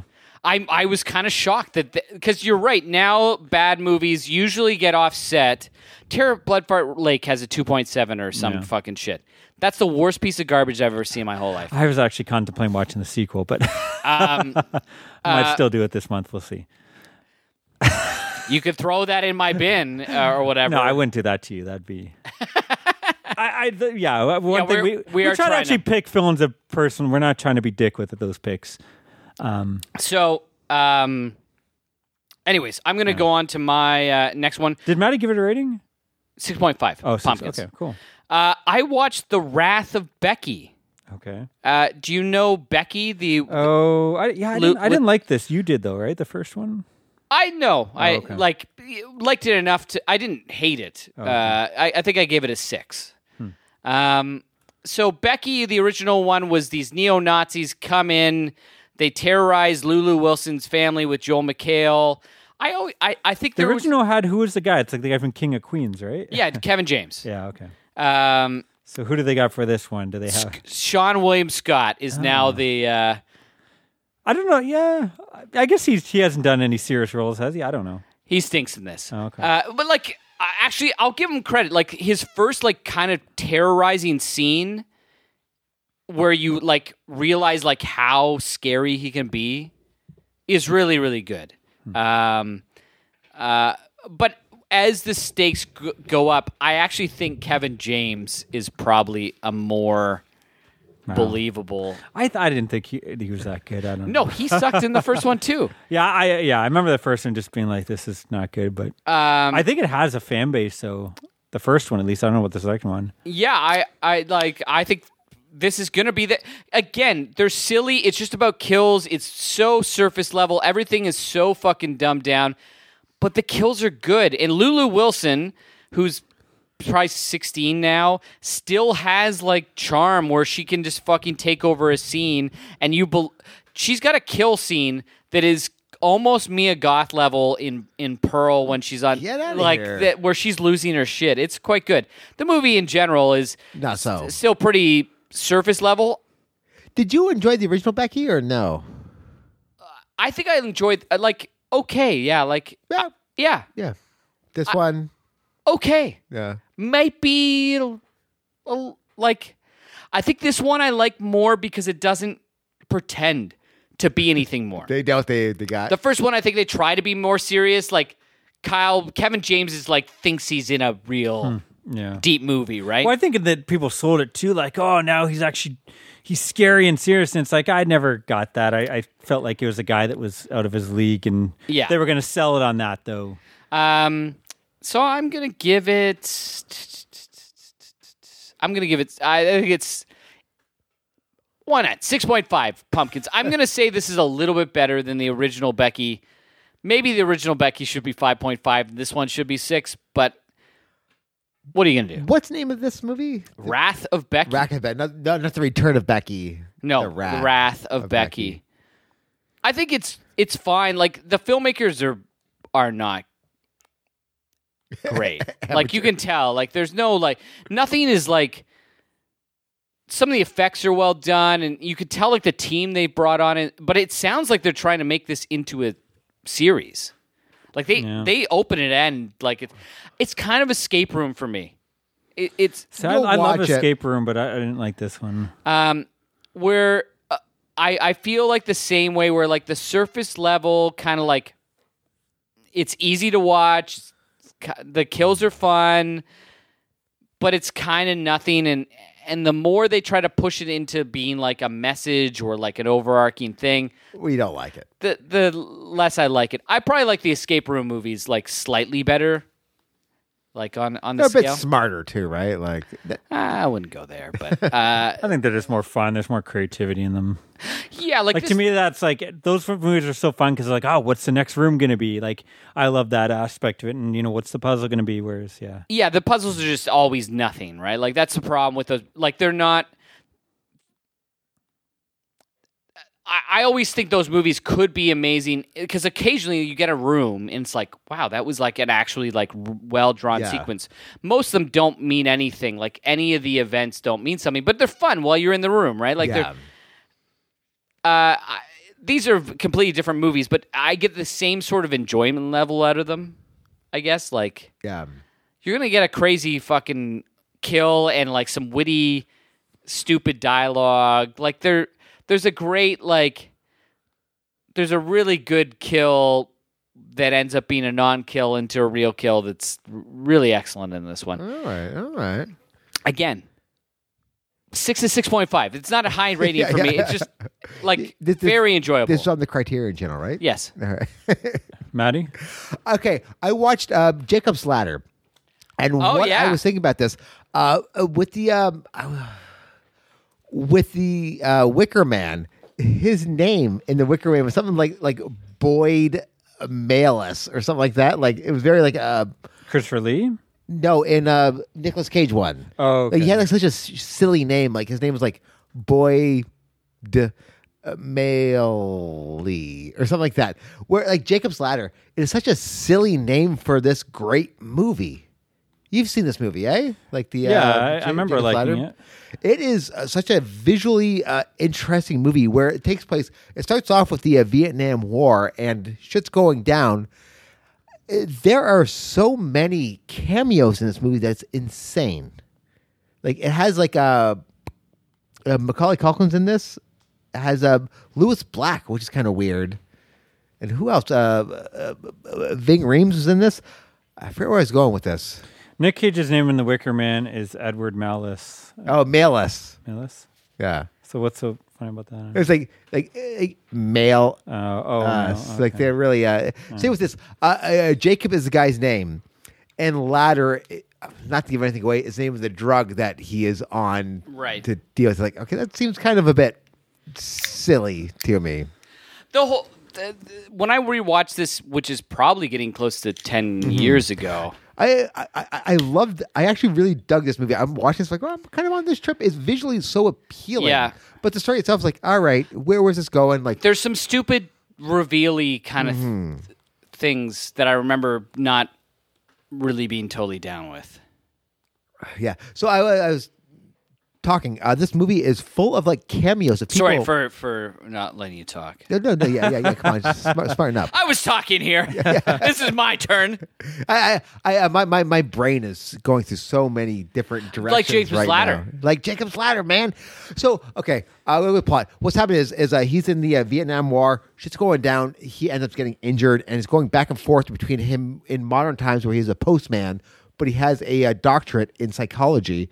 And like him living with his now new girlfriend and his ex-wife is kind of talking to him, but he is shifting between different lives that he has at this point. Like he falls asleep and he's with this girl at one point. And he falls asleep. He's with his wife. He falls asleep. He's back in the Vietnam War. He is losing his mind constantly in this movie. You don't know what's going on. Like as it turns out, maybe he was given a Mickey. Robbins he is so good in this movie. Like everyone in this movie is doing things. This movie is filled with people like, wait, that's George Costanza. That's Jason Alexander. Is that like Louis Black? I was saying it's Macaulay Culkin. That's Ving Rhames. That's I don't remember Macaulay Culkin this at all. Yeah, he's the son who is he like a kid at this time? I guess. Yeah. I think it's like 1990. Like, is this the good son Macaulay Culkin? No, he was like a child. Just before that, though. His child died before he goes to Vietnam, so it's Macaulay Culkin's child that died. Oh, okay. It probably, but it's also made by like Adrian Lin, the who's most known for all of the erotic thrillers. Oh yeah, yeah, like he did Fatal Attraction, Unfaithful, Indecent Proposal, 9.5 Weeks. Lolita. Well. So there's this great scene. Like this movie becomes almost Cronenberg-esque because he is losing his mind constantly. He's on the subway and he sees this homeless person sleeping, and like the homeless person has like a tail. It's like, wait, what's going on? Like, and he's seeing these things constantly, and people are constantly trying to kill him, and you don't know what's real and what's not, and what's him like losing his mind. This is like a visually such appealing movie, but the story is so convoluted. You don't know what's happening. It seems kind of like the ending seems like such like a cheap ending for me. That's I don't want to give anything away, but like, such like god damn it. I feel This movie could have been a masterpiece if they just kind of like stuck the landing or stuck something like fleshed out a bit. It all makes sense, but it does feel like cheap. Like yeah, cheap is a good word for it. I'm still giving it sevens. I'm 7. I only got one more to finish off the night. Again, continuing with the kind of the witch, possession, trapped in a house films. So this is Witch Trap from 1989. This is directed by Kevin S. Turney, who did Witchboard, Night of the Demons. One awesome! of your favorites, the Cellar, which I'm going to watch hopefully next week. Yeah, I was surprised that this film feels like a first time no budget film, and like he made this after Witchboard and Night of the Demons, which surprised me because it doesn't seem like it is. Like this is early Vinegar Syndrome, even like this is when they were getting these really cheesy low budget horror films before they were starting to get the stuff they're getting now, the big A game Hollywood stuff. But anyways, this group of psychics, paranormal investigators, and detectives are hired to investigate this haunted mansion. I guess he bought this house, found out it's haunted, but then it was like, you know what?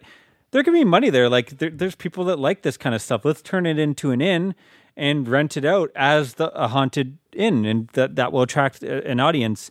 But first, he hires like this magician to do, I don't know, some kind of promotion for it, and this guy dies during this. So now they have to get all these people, and we can't sell it as this thing if people are going to die. So they got to like either get if there is anything there, get it out of the house. The acting is all over the place in this film, mostly awful. Linnea Quigley is in there though, of course, which is nice. Of course, she's gonna show her breasts and maybe do probably full frontal on this. I feel like I've watched a lot of Linnea Quigley lately. She always just gets nude. That's her thing. This is a movie where like all the women are getting nude at times. It doesn't make sense. The best part is though that there's this lead detective, and I think he's quit. He's no longer on the force, but for some reason, his former boss or partner he's a detective now. He forces him on it, kind of saying like, if you don't, you won't get any. I'll make sure you don't get any more jobs, and your partner, who is surviving off this too, I'll make sure he doesn't either. Whatever it is. So the whole time, this guy is just fucking ripping on this guy. Like the one line is like, "You didn't ask. He never does, except for how much." I resent that, Vincent. I resent your mother for taking drugs when she was pregnant. Like these are the kind of lines. They're like bad, like burns, but they're kind of funny because, like, he's like, boom, like drop the mic, and he's like, I always knew you were a scumbag, but I never knew how scummy a bag you could be. Like what? But he's awesome. It's just the whole movie is just him insulting the guy, and even the one that hires him is like, "You can take that from him? Like this is unprofessional. You can't just let him talk to you." But he's like, "No, I guess he came in as his junior investigator and solved this case that no one had solved for 20 years. He's good," and it's like so he has to put up with it. The kills are decent, but it is kind of mostly forgettable. There is nothing like too outlandish or crazy about it. Again, I've watched there's some I watched next week as well. They kind of start to blend in, so I'm looking for the one to do something unique, whereas at least Superstition had like the crazy, some of the best gory practical effects. This doesn't really have any of that. Other than the detective constantly burning and insulting his mother and shit. I'm going to go 5.5 pumpkins out of 10. What was the name of this one again? This is Witch Trap. It's a Vinegar Syndrome one. There's some stuff in there I liked, but yeah, overall it was just kind of like I've seen this before and done better. For the guy that did again, I don't love Night of the Demons as much as you. Yeah. But that has a lot of memorable things about it, whereas this didn't. And Witchboard is decent as well, from what I remember. Witchboard. Maybe I'll watch Witchboard this year. Yeah, I'm going to try to watch that in The Cellar, which I haven't seen. Vinegar Syndrome also put out that, and then all the Night of the Demons Scream just put on 4K. So I'm hoping to get those. Yeah, we'll see what happens again. Like I have 300 films in my my list here, but yeah, that's how I ended the 4th in my week. Is that it for us? Another Grimm? I got 2 more. All right. So from 2013, The Den. Have you guys seen this? This is a found footage, almost like Unfriended. Yes, I actually watched this. I think when it first came out several years back. And you've not seen this, Kyle? I feel like no. She's trying to figure out the murder of her friend through various Instagram messaging. Yeah, so she's doing this thing where she's on this Den social media thing. It's almost like, what was that, Chatter bait or whatever, where you'd flip onto different channels over and over again. Yeah. Worst sound design I've ever had. The whole thing always sounds like. Wasn't this made for like $10? Like, isn't this movie that was like super low budget and became a hit somehow? Like, was it? I feel like it was, unless I'm getting mixed up with another film. I haven't really looked on line about. It seems like it has a little bit of a production. So it had a $500,000 budget. So yeah, I guess it's not $10,000. It says you've seen this. Oh, really? Where? Again, then I guess it didn't have much There's a lot that in 2015. came out. Yeah. Okay, yeah, Like, I don't. Yeah, This Unfriended, there was like two. I didn't others. I didn't even like Unfriended. I think you guys liked Unfriended a lot more than I did. Yeah, I didn't like a it's lot of okay. those ones. Yeah, like for There was like the Collingswood story, the same thing. it's crazy though that this I don't understand. So she'll be playing music on her like Winamp. yeah, whatever. And now the music, you can't hear any dialogue. Like, but the dialogue's important, so you can kind of hear it. Who designed the sound in this? This is the worst sound design I've ever heard in my life. I think the one I'm getting mixed up with is Megan is Missing, which is another one like that. Oh yeah. And that one I think has like a $30,000 budget, and that one became this big thing Yeah, where it's it's like huge. it's either the worst movie of all time, you need to watch it, how bad it is, or other people are like, no, watch this, and you're not going to want to let your Check daughter this go on chats out. because it's so fucking scary and real. So yeah, I think I was getting, and I don't think I've seen that one, but yeah, there was a bunch of these that came out around that time. I'm gonna anyways, I don't need to go into I do find actually where it progresses to be somewhat interesting. It's pretty much torture porn a little bit, right? It turns into like there's this group that is paying to see all of these events, which economically they give the pricing model. It's like, this would never work. that's your takeaway from this movie. Yeah. Like, wait. You put on your accountant glasses. Like, this is not viable. Like, this is sorry. not economically viable. You spent a lot. Sorry. This got teams of multiple people coming in and harassing these people. There's no way this could happen. Anyways, I'm gonna give it 5. Yeah. Now we're checking out. And then I'm gonna end with Grimm Rat King from 2015. This is a good, solid episode of Grimm. Also shows off yes, it's CGI. Sometimes they're using it's a TV show, right? They do such a good job with this that it always feels so integral to what's going on in the show. Mm-hmm. Basically, it's a bunch of cat-like characters that are like tigers or whatever going down the dump to fuck around with the rat type of vessel, and it turns on them because the Rat King comes out. The Rat King is a giant creature that comes and attacks. He's hey, Rat King coming from The Wire, like the Omar coming. Yeah, is the Rat King coming? Rat King is coming. Yeah, and the Rat King gets him. It's great. It's fun. It again shows off all the actors. I just feel like they know that having some fun the with show, and maybe the lead doesn't, but the lead, they know how to play him up, the best qualities of him now. He was he on The Bachelor or something? I don't know. He was a model guy that became a lead of a show, and he's very good. He play to his strengths, and everyone will play around him. Yeah, totally. So that's it. I'm going to give that one another 7. 7 pumpkins. So that's our anniversary. Do we want to take a break to tally up our results? And also, we need to get our picks ready that we're going to choose for next week that we each have to watch. Should we? We probably don't need a break, but we'll just come back and for you guys, for listeners, there's going to be no break. For us, we're just going to pause this and get this. Oh wait, actually, this episode is brought to you by. This is brought to you by King Ralph, the new movie starring John Goodman and Peter O'Toole. If you want a Las Vegas hustler that loves cheeseburgers, you're going to want to watch this movie. Royalty size laughs. So that's King Ralph in theaters right now. Go to your multiplex in most likely in a mall, and you will see John Goodman bare his luscious boobs.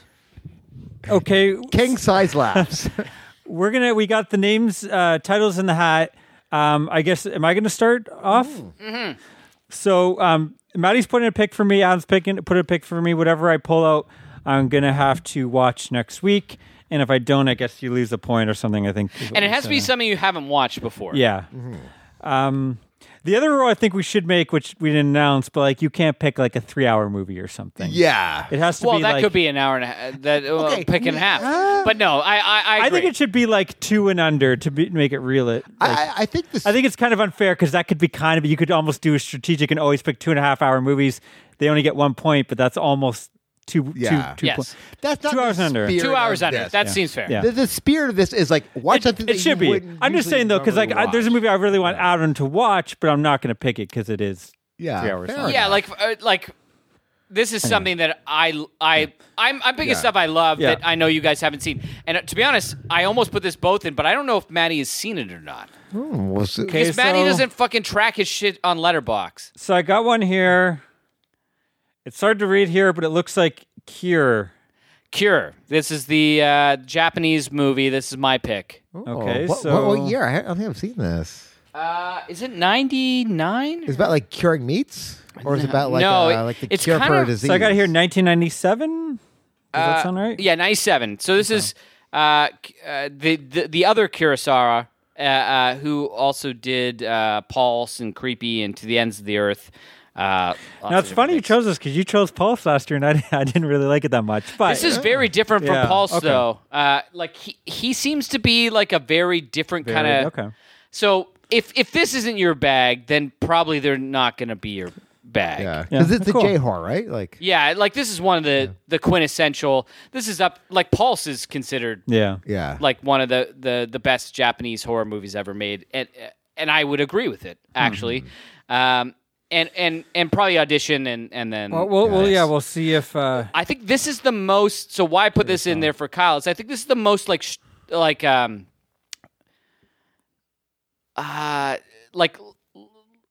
least artistic for like how can you? It's very put this less insulting. it's the most genre based. entertaining. No, I wouldn't. I like. the most machine gun based. It's not.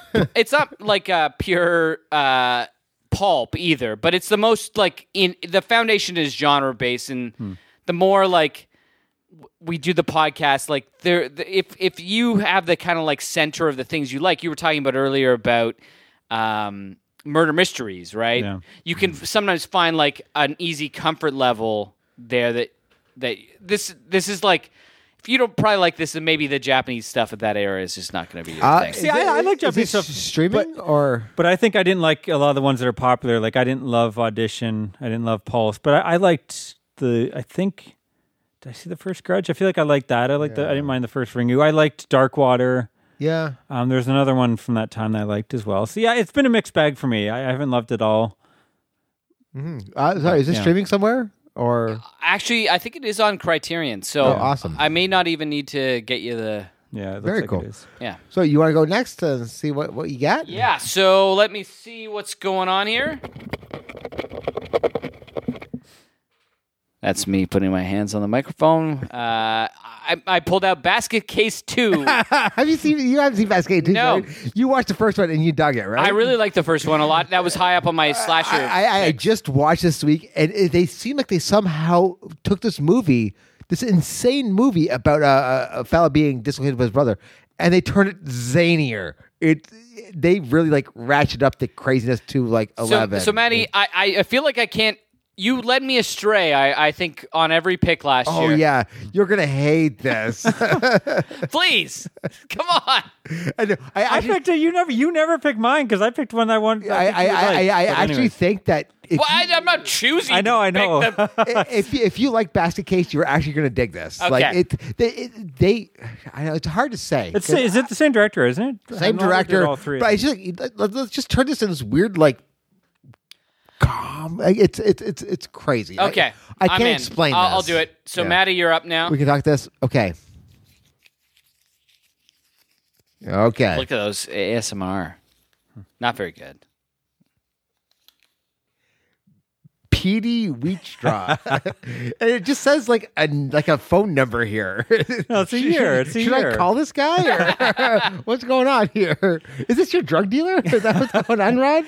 So this is the Dolomite, part of the Dolomite series, but this is one that has Okay. like supernatural. Pretty much he dies and makes a deal with the devil. If you'll let me go back and seek revenge, I'll marry your ugly daughter.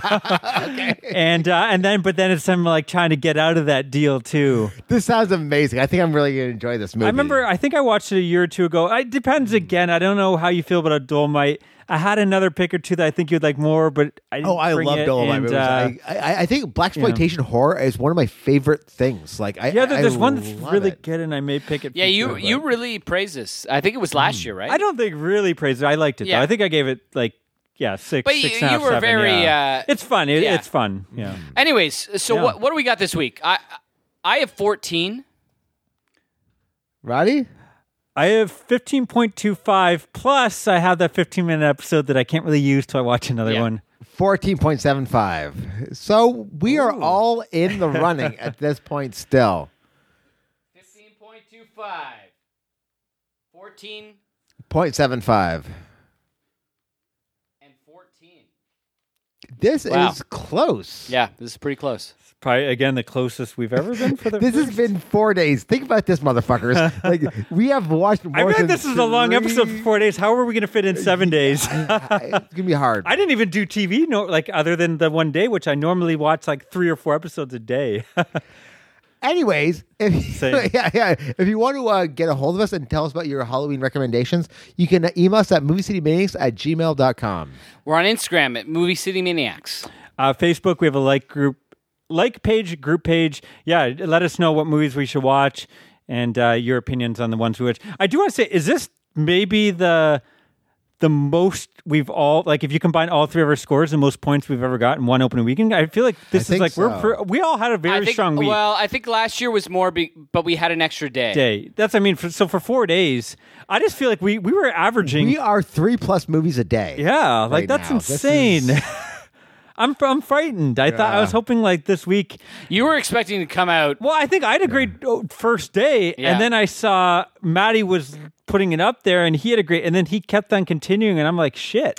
I thought I was doing pretty good overall. But I had a couple days where I didn't watch much. So I usually average 3, but I guess again that's not going to be enough to win this.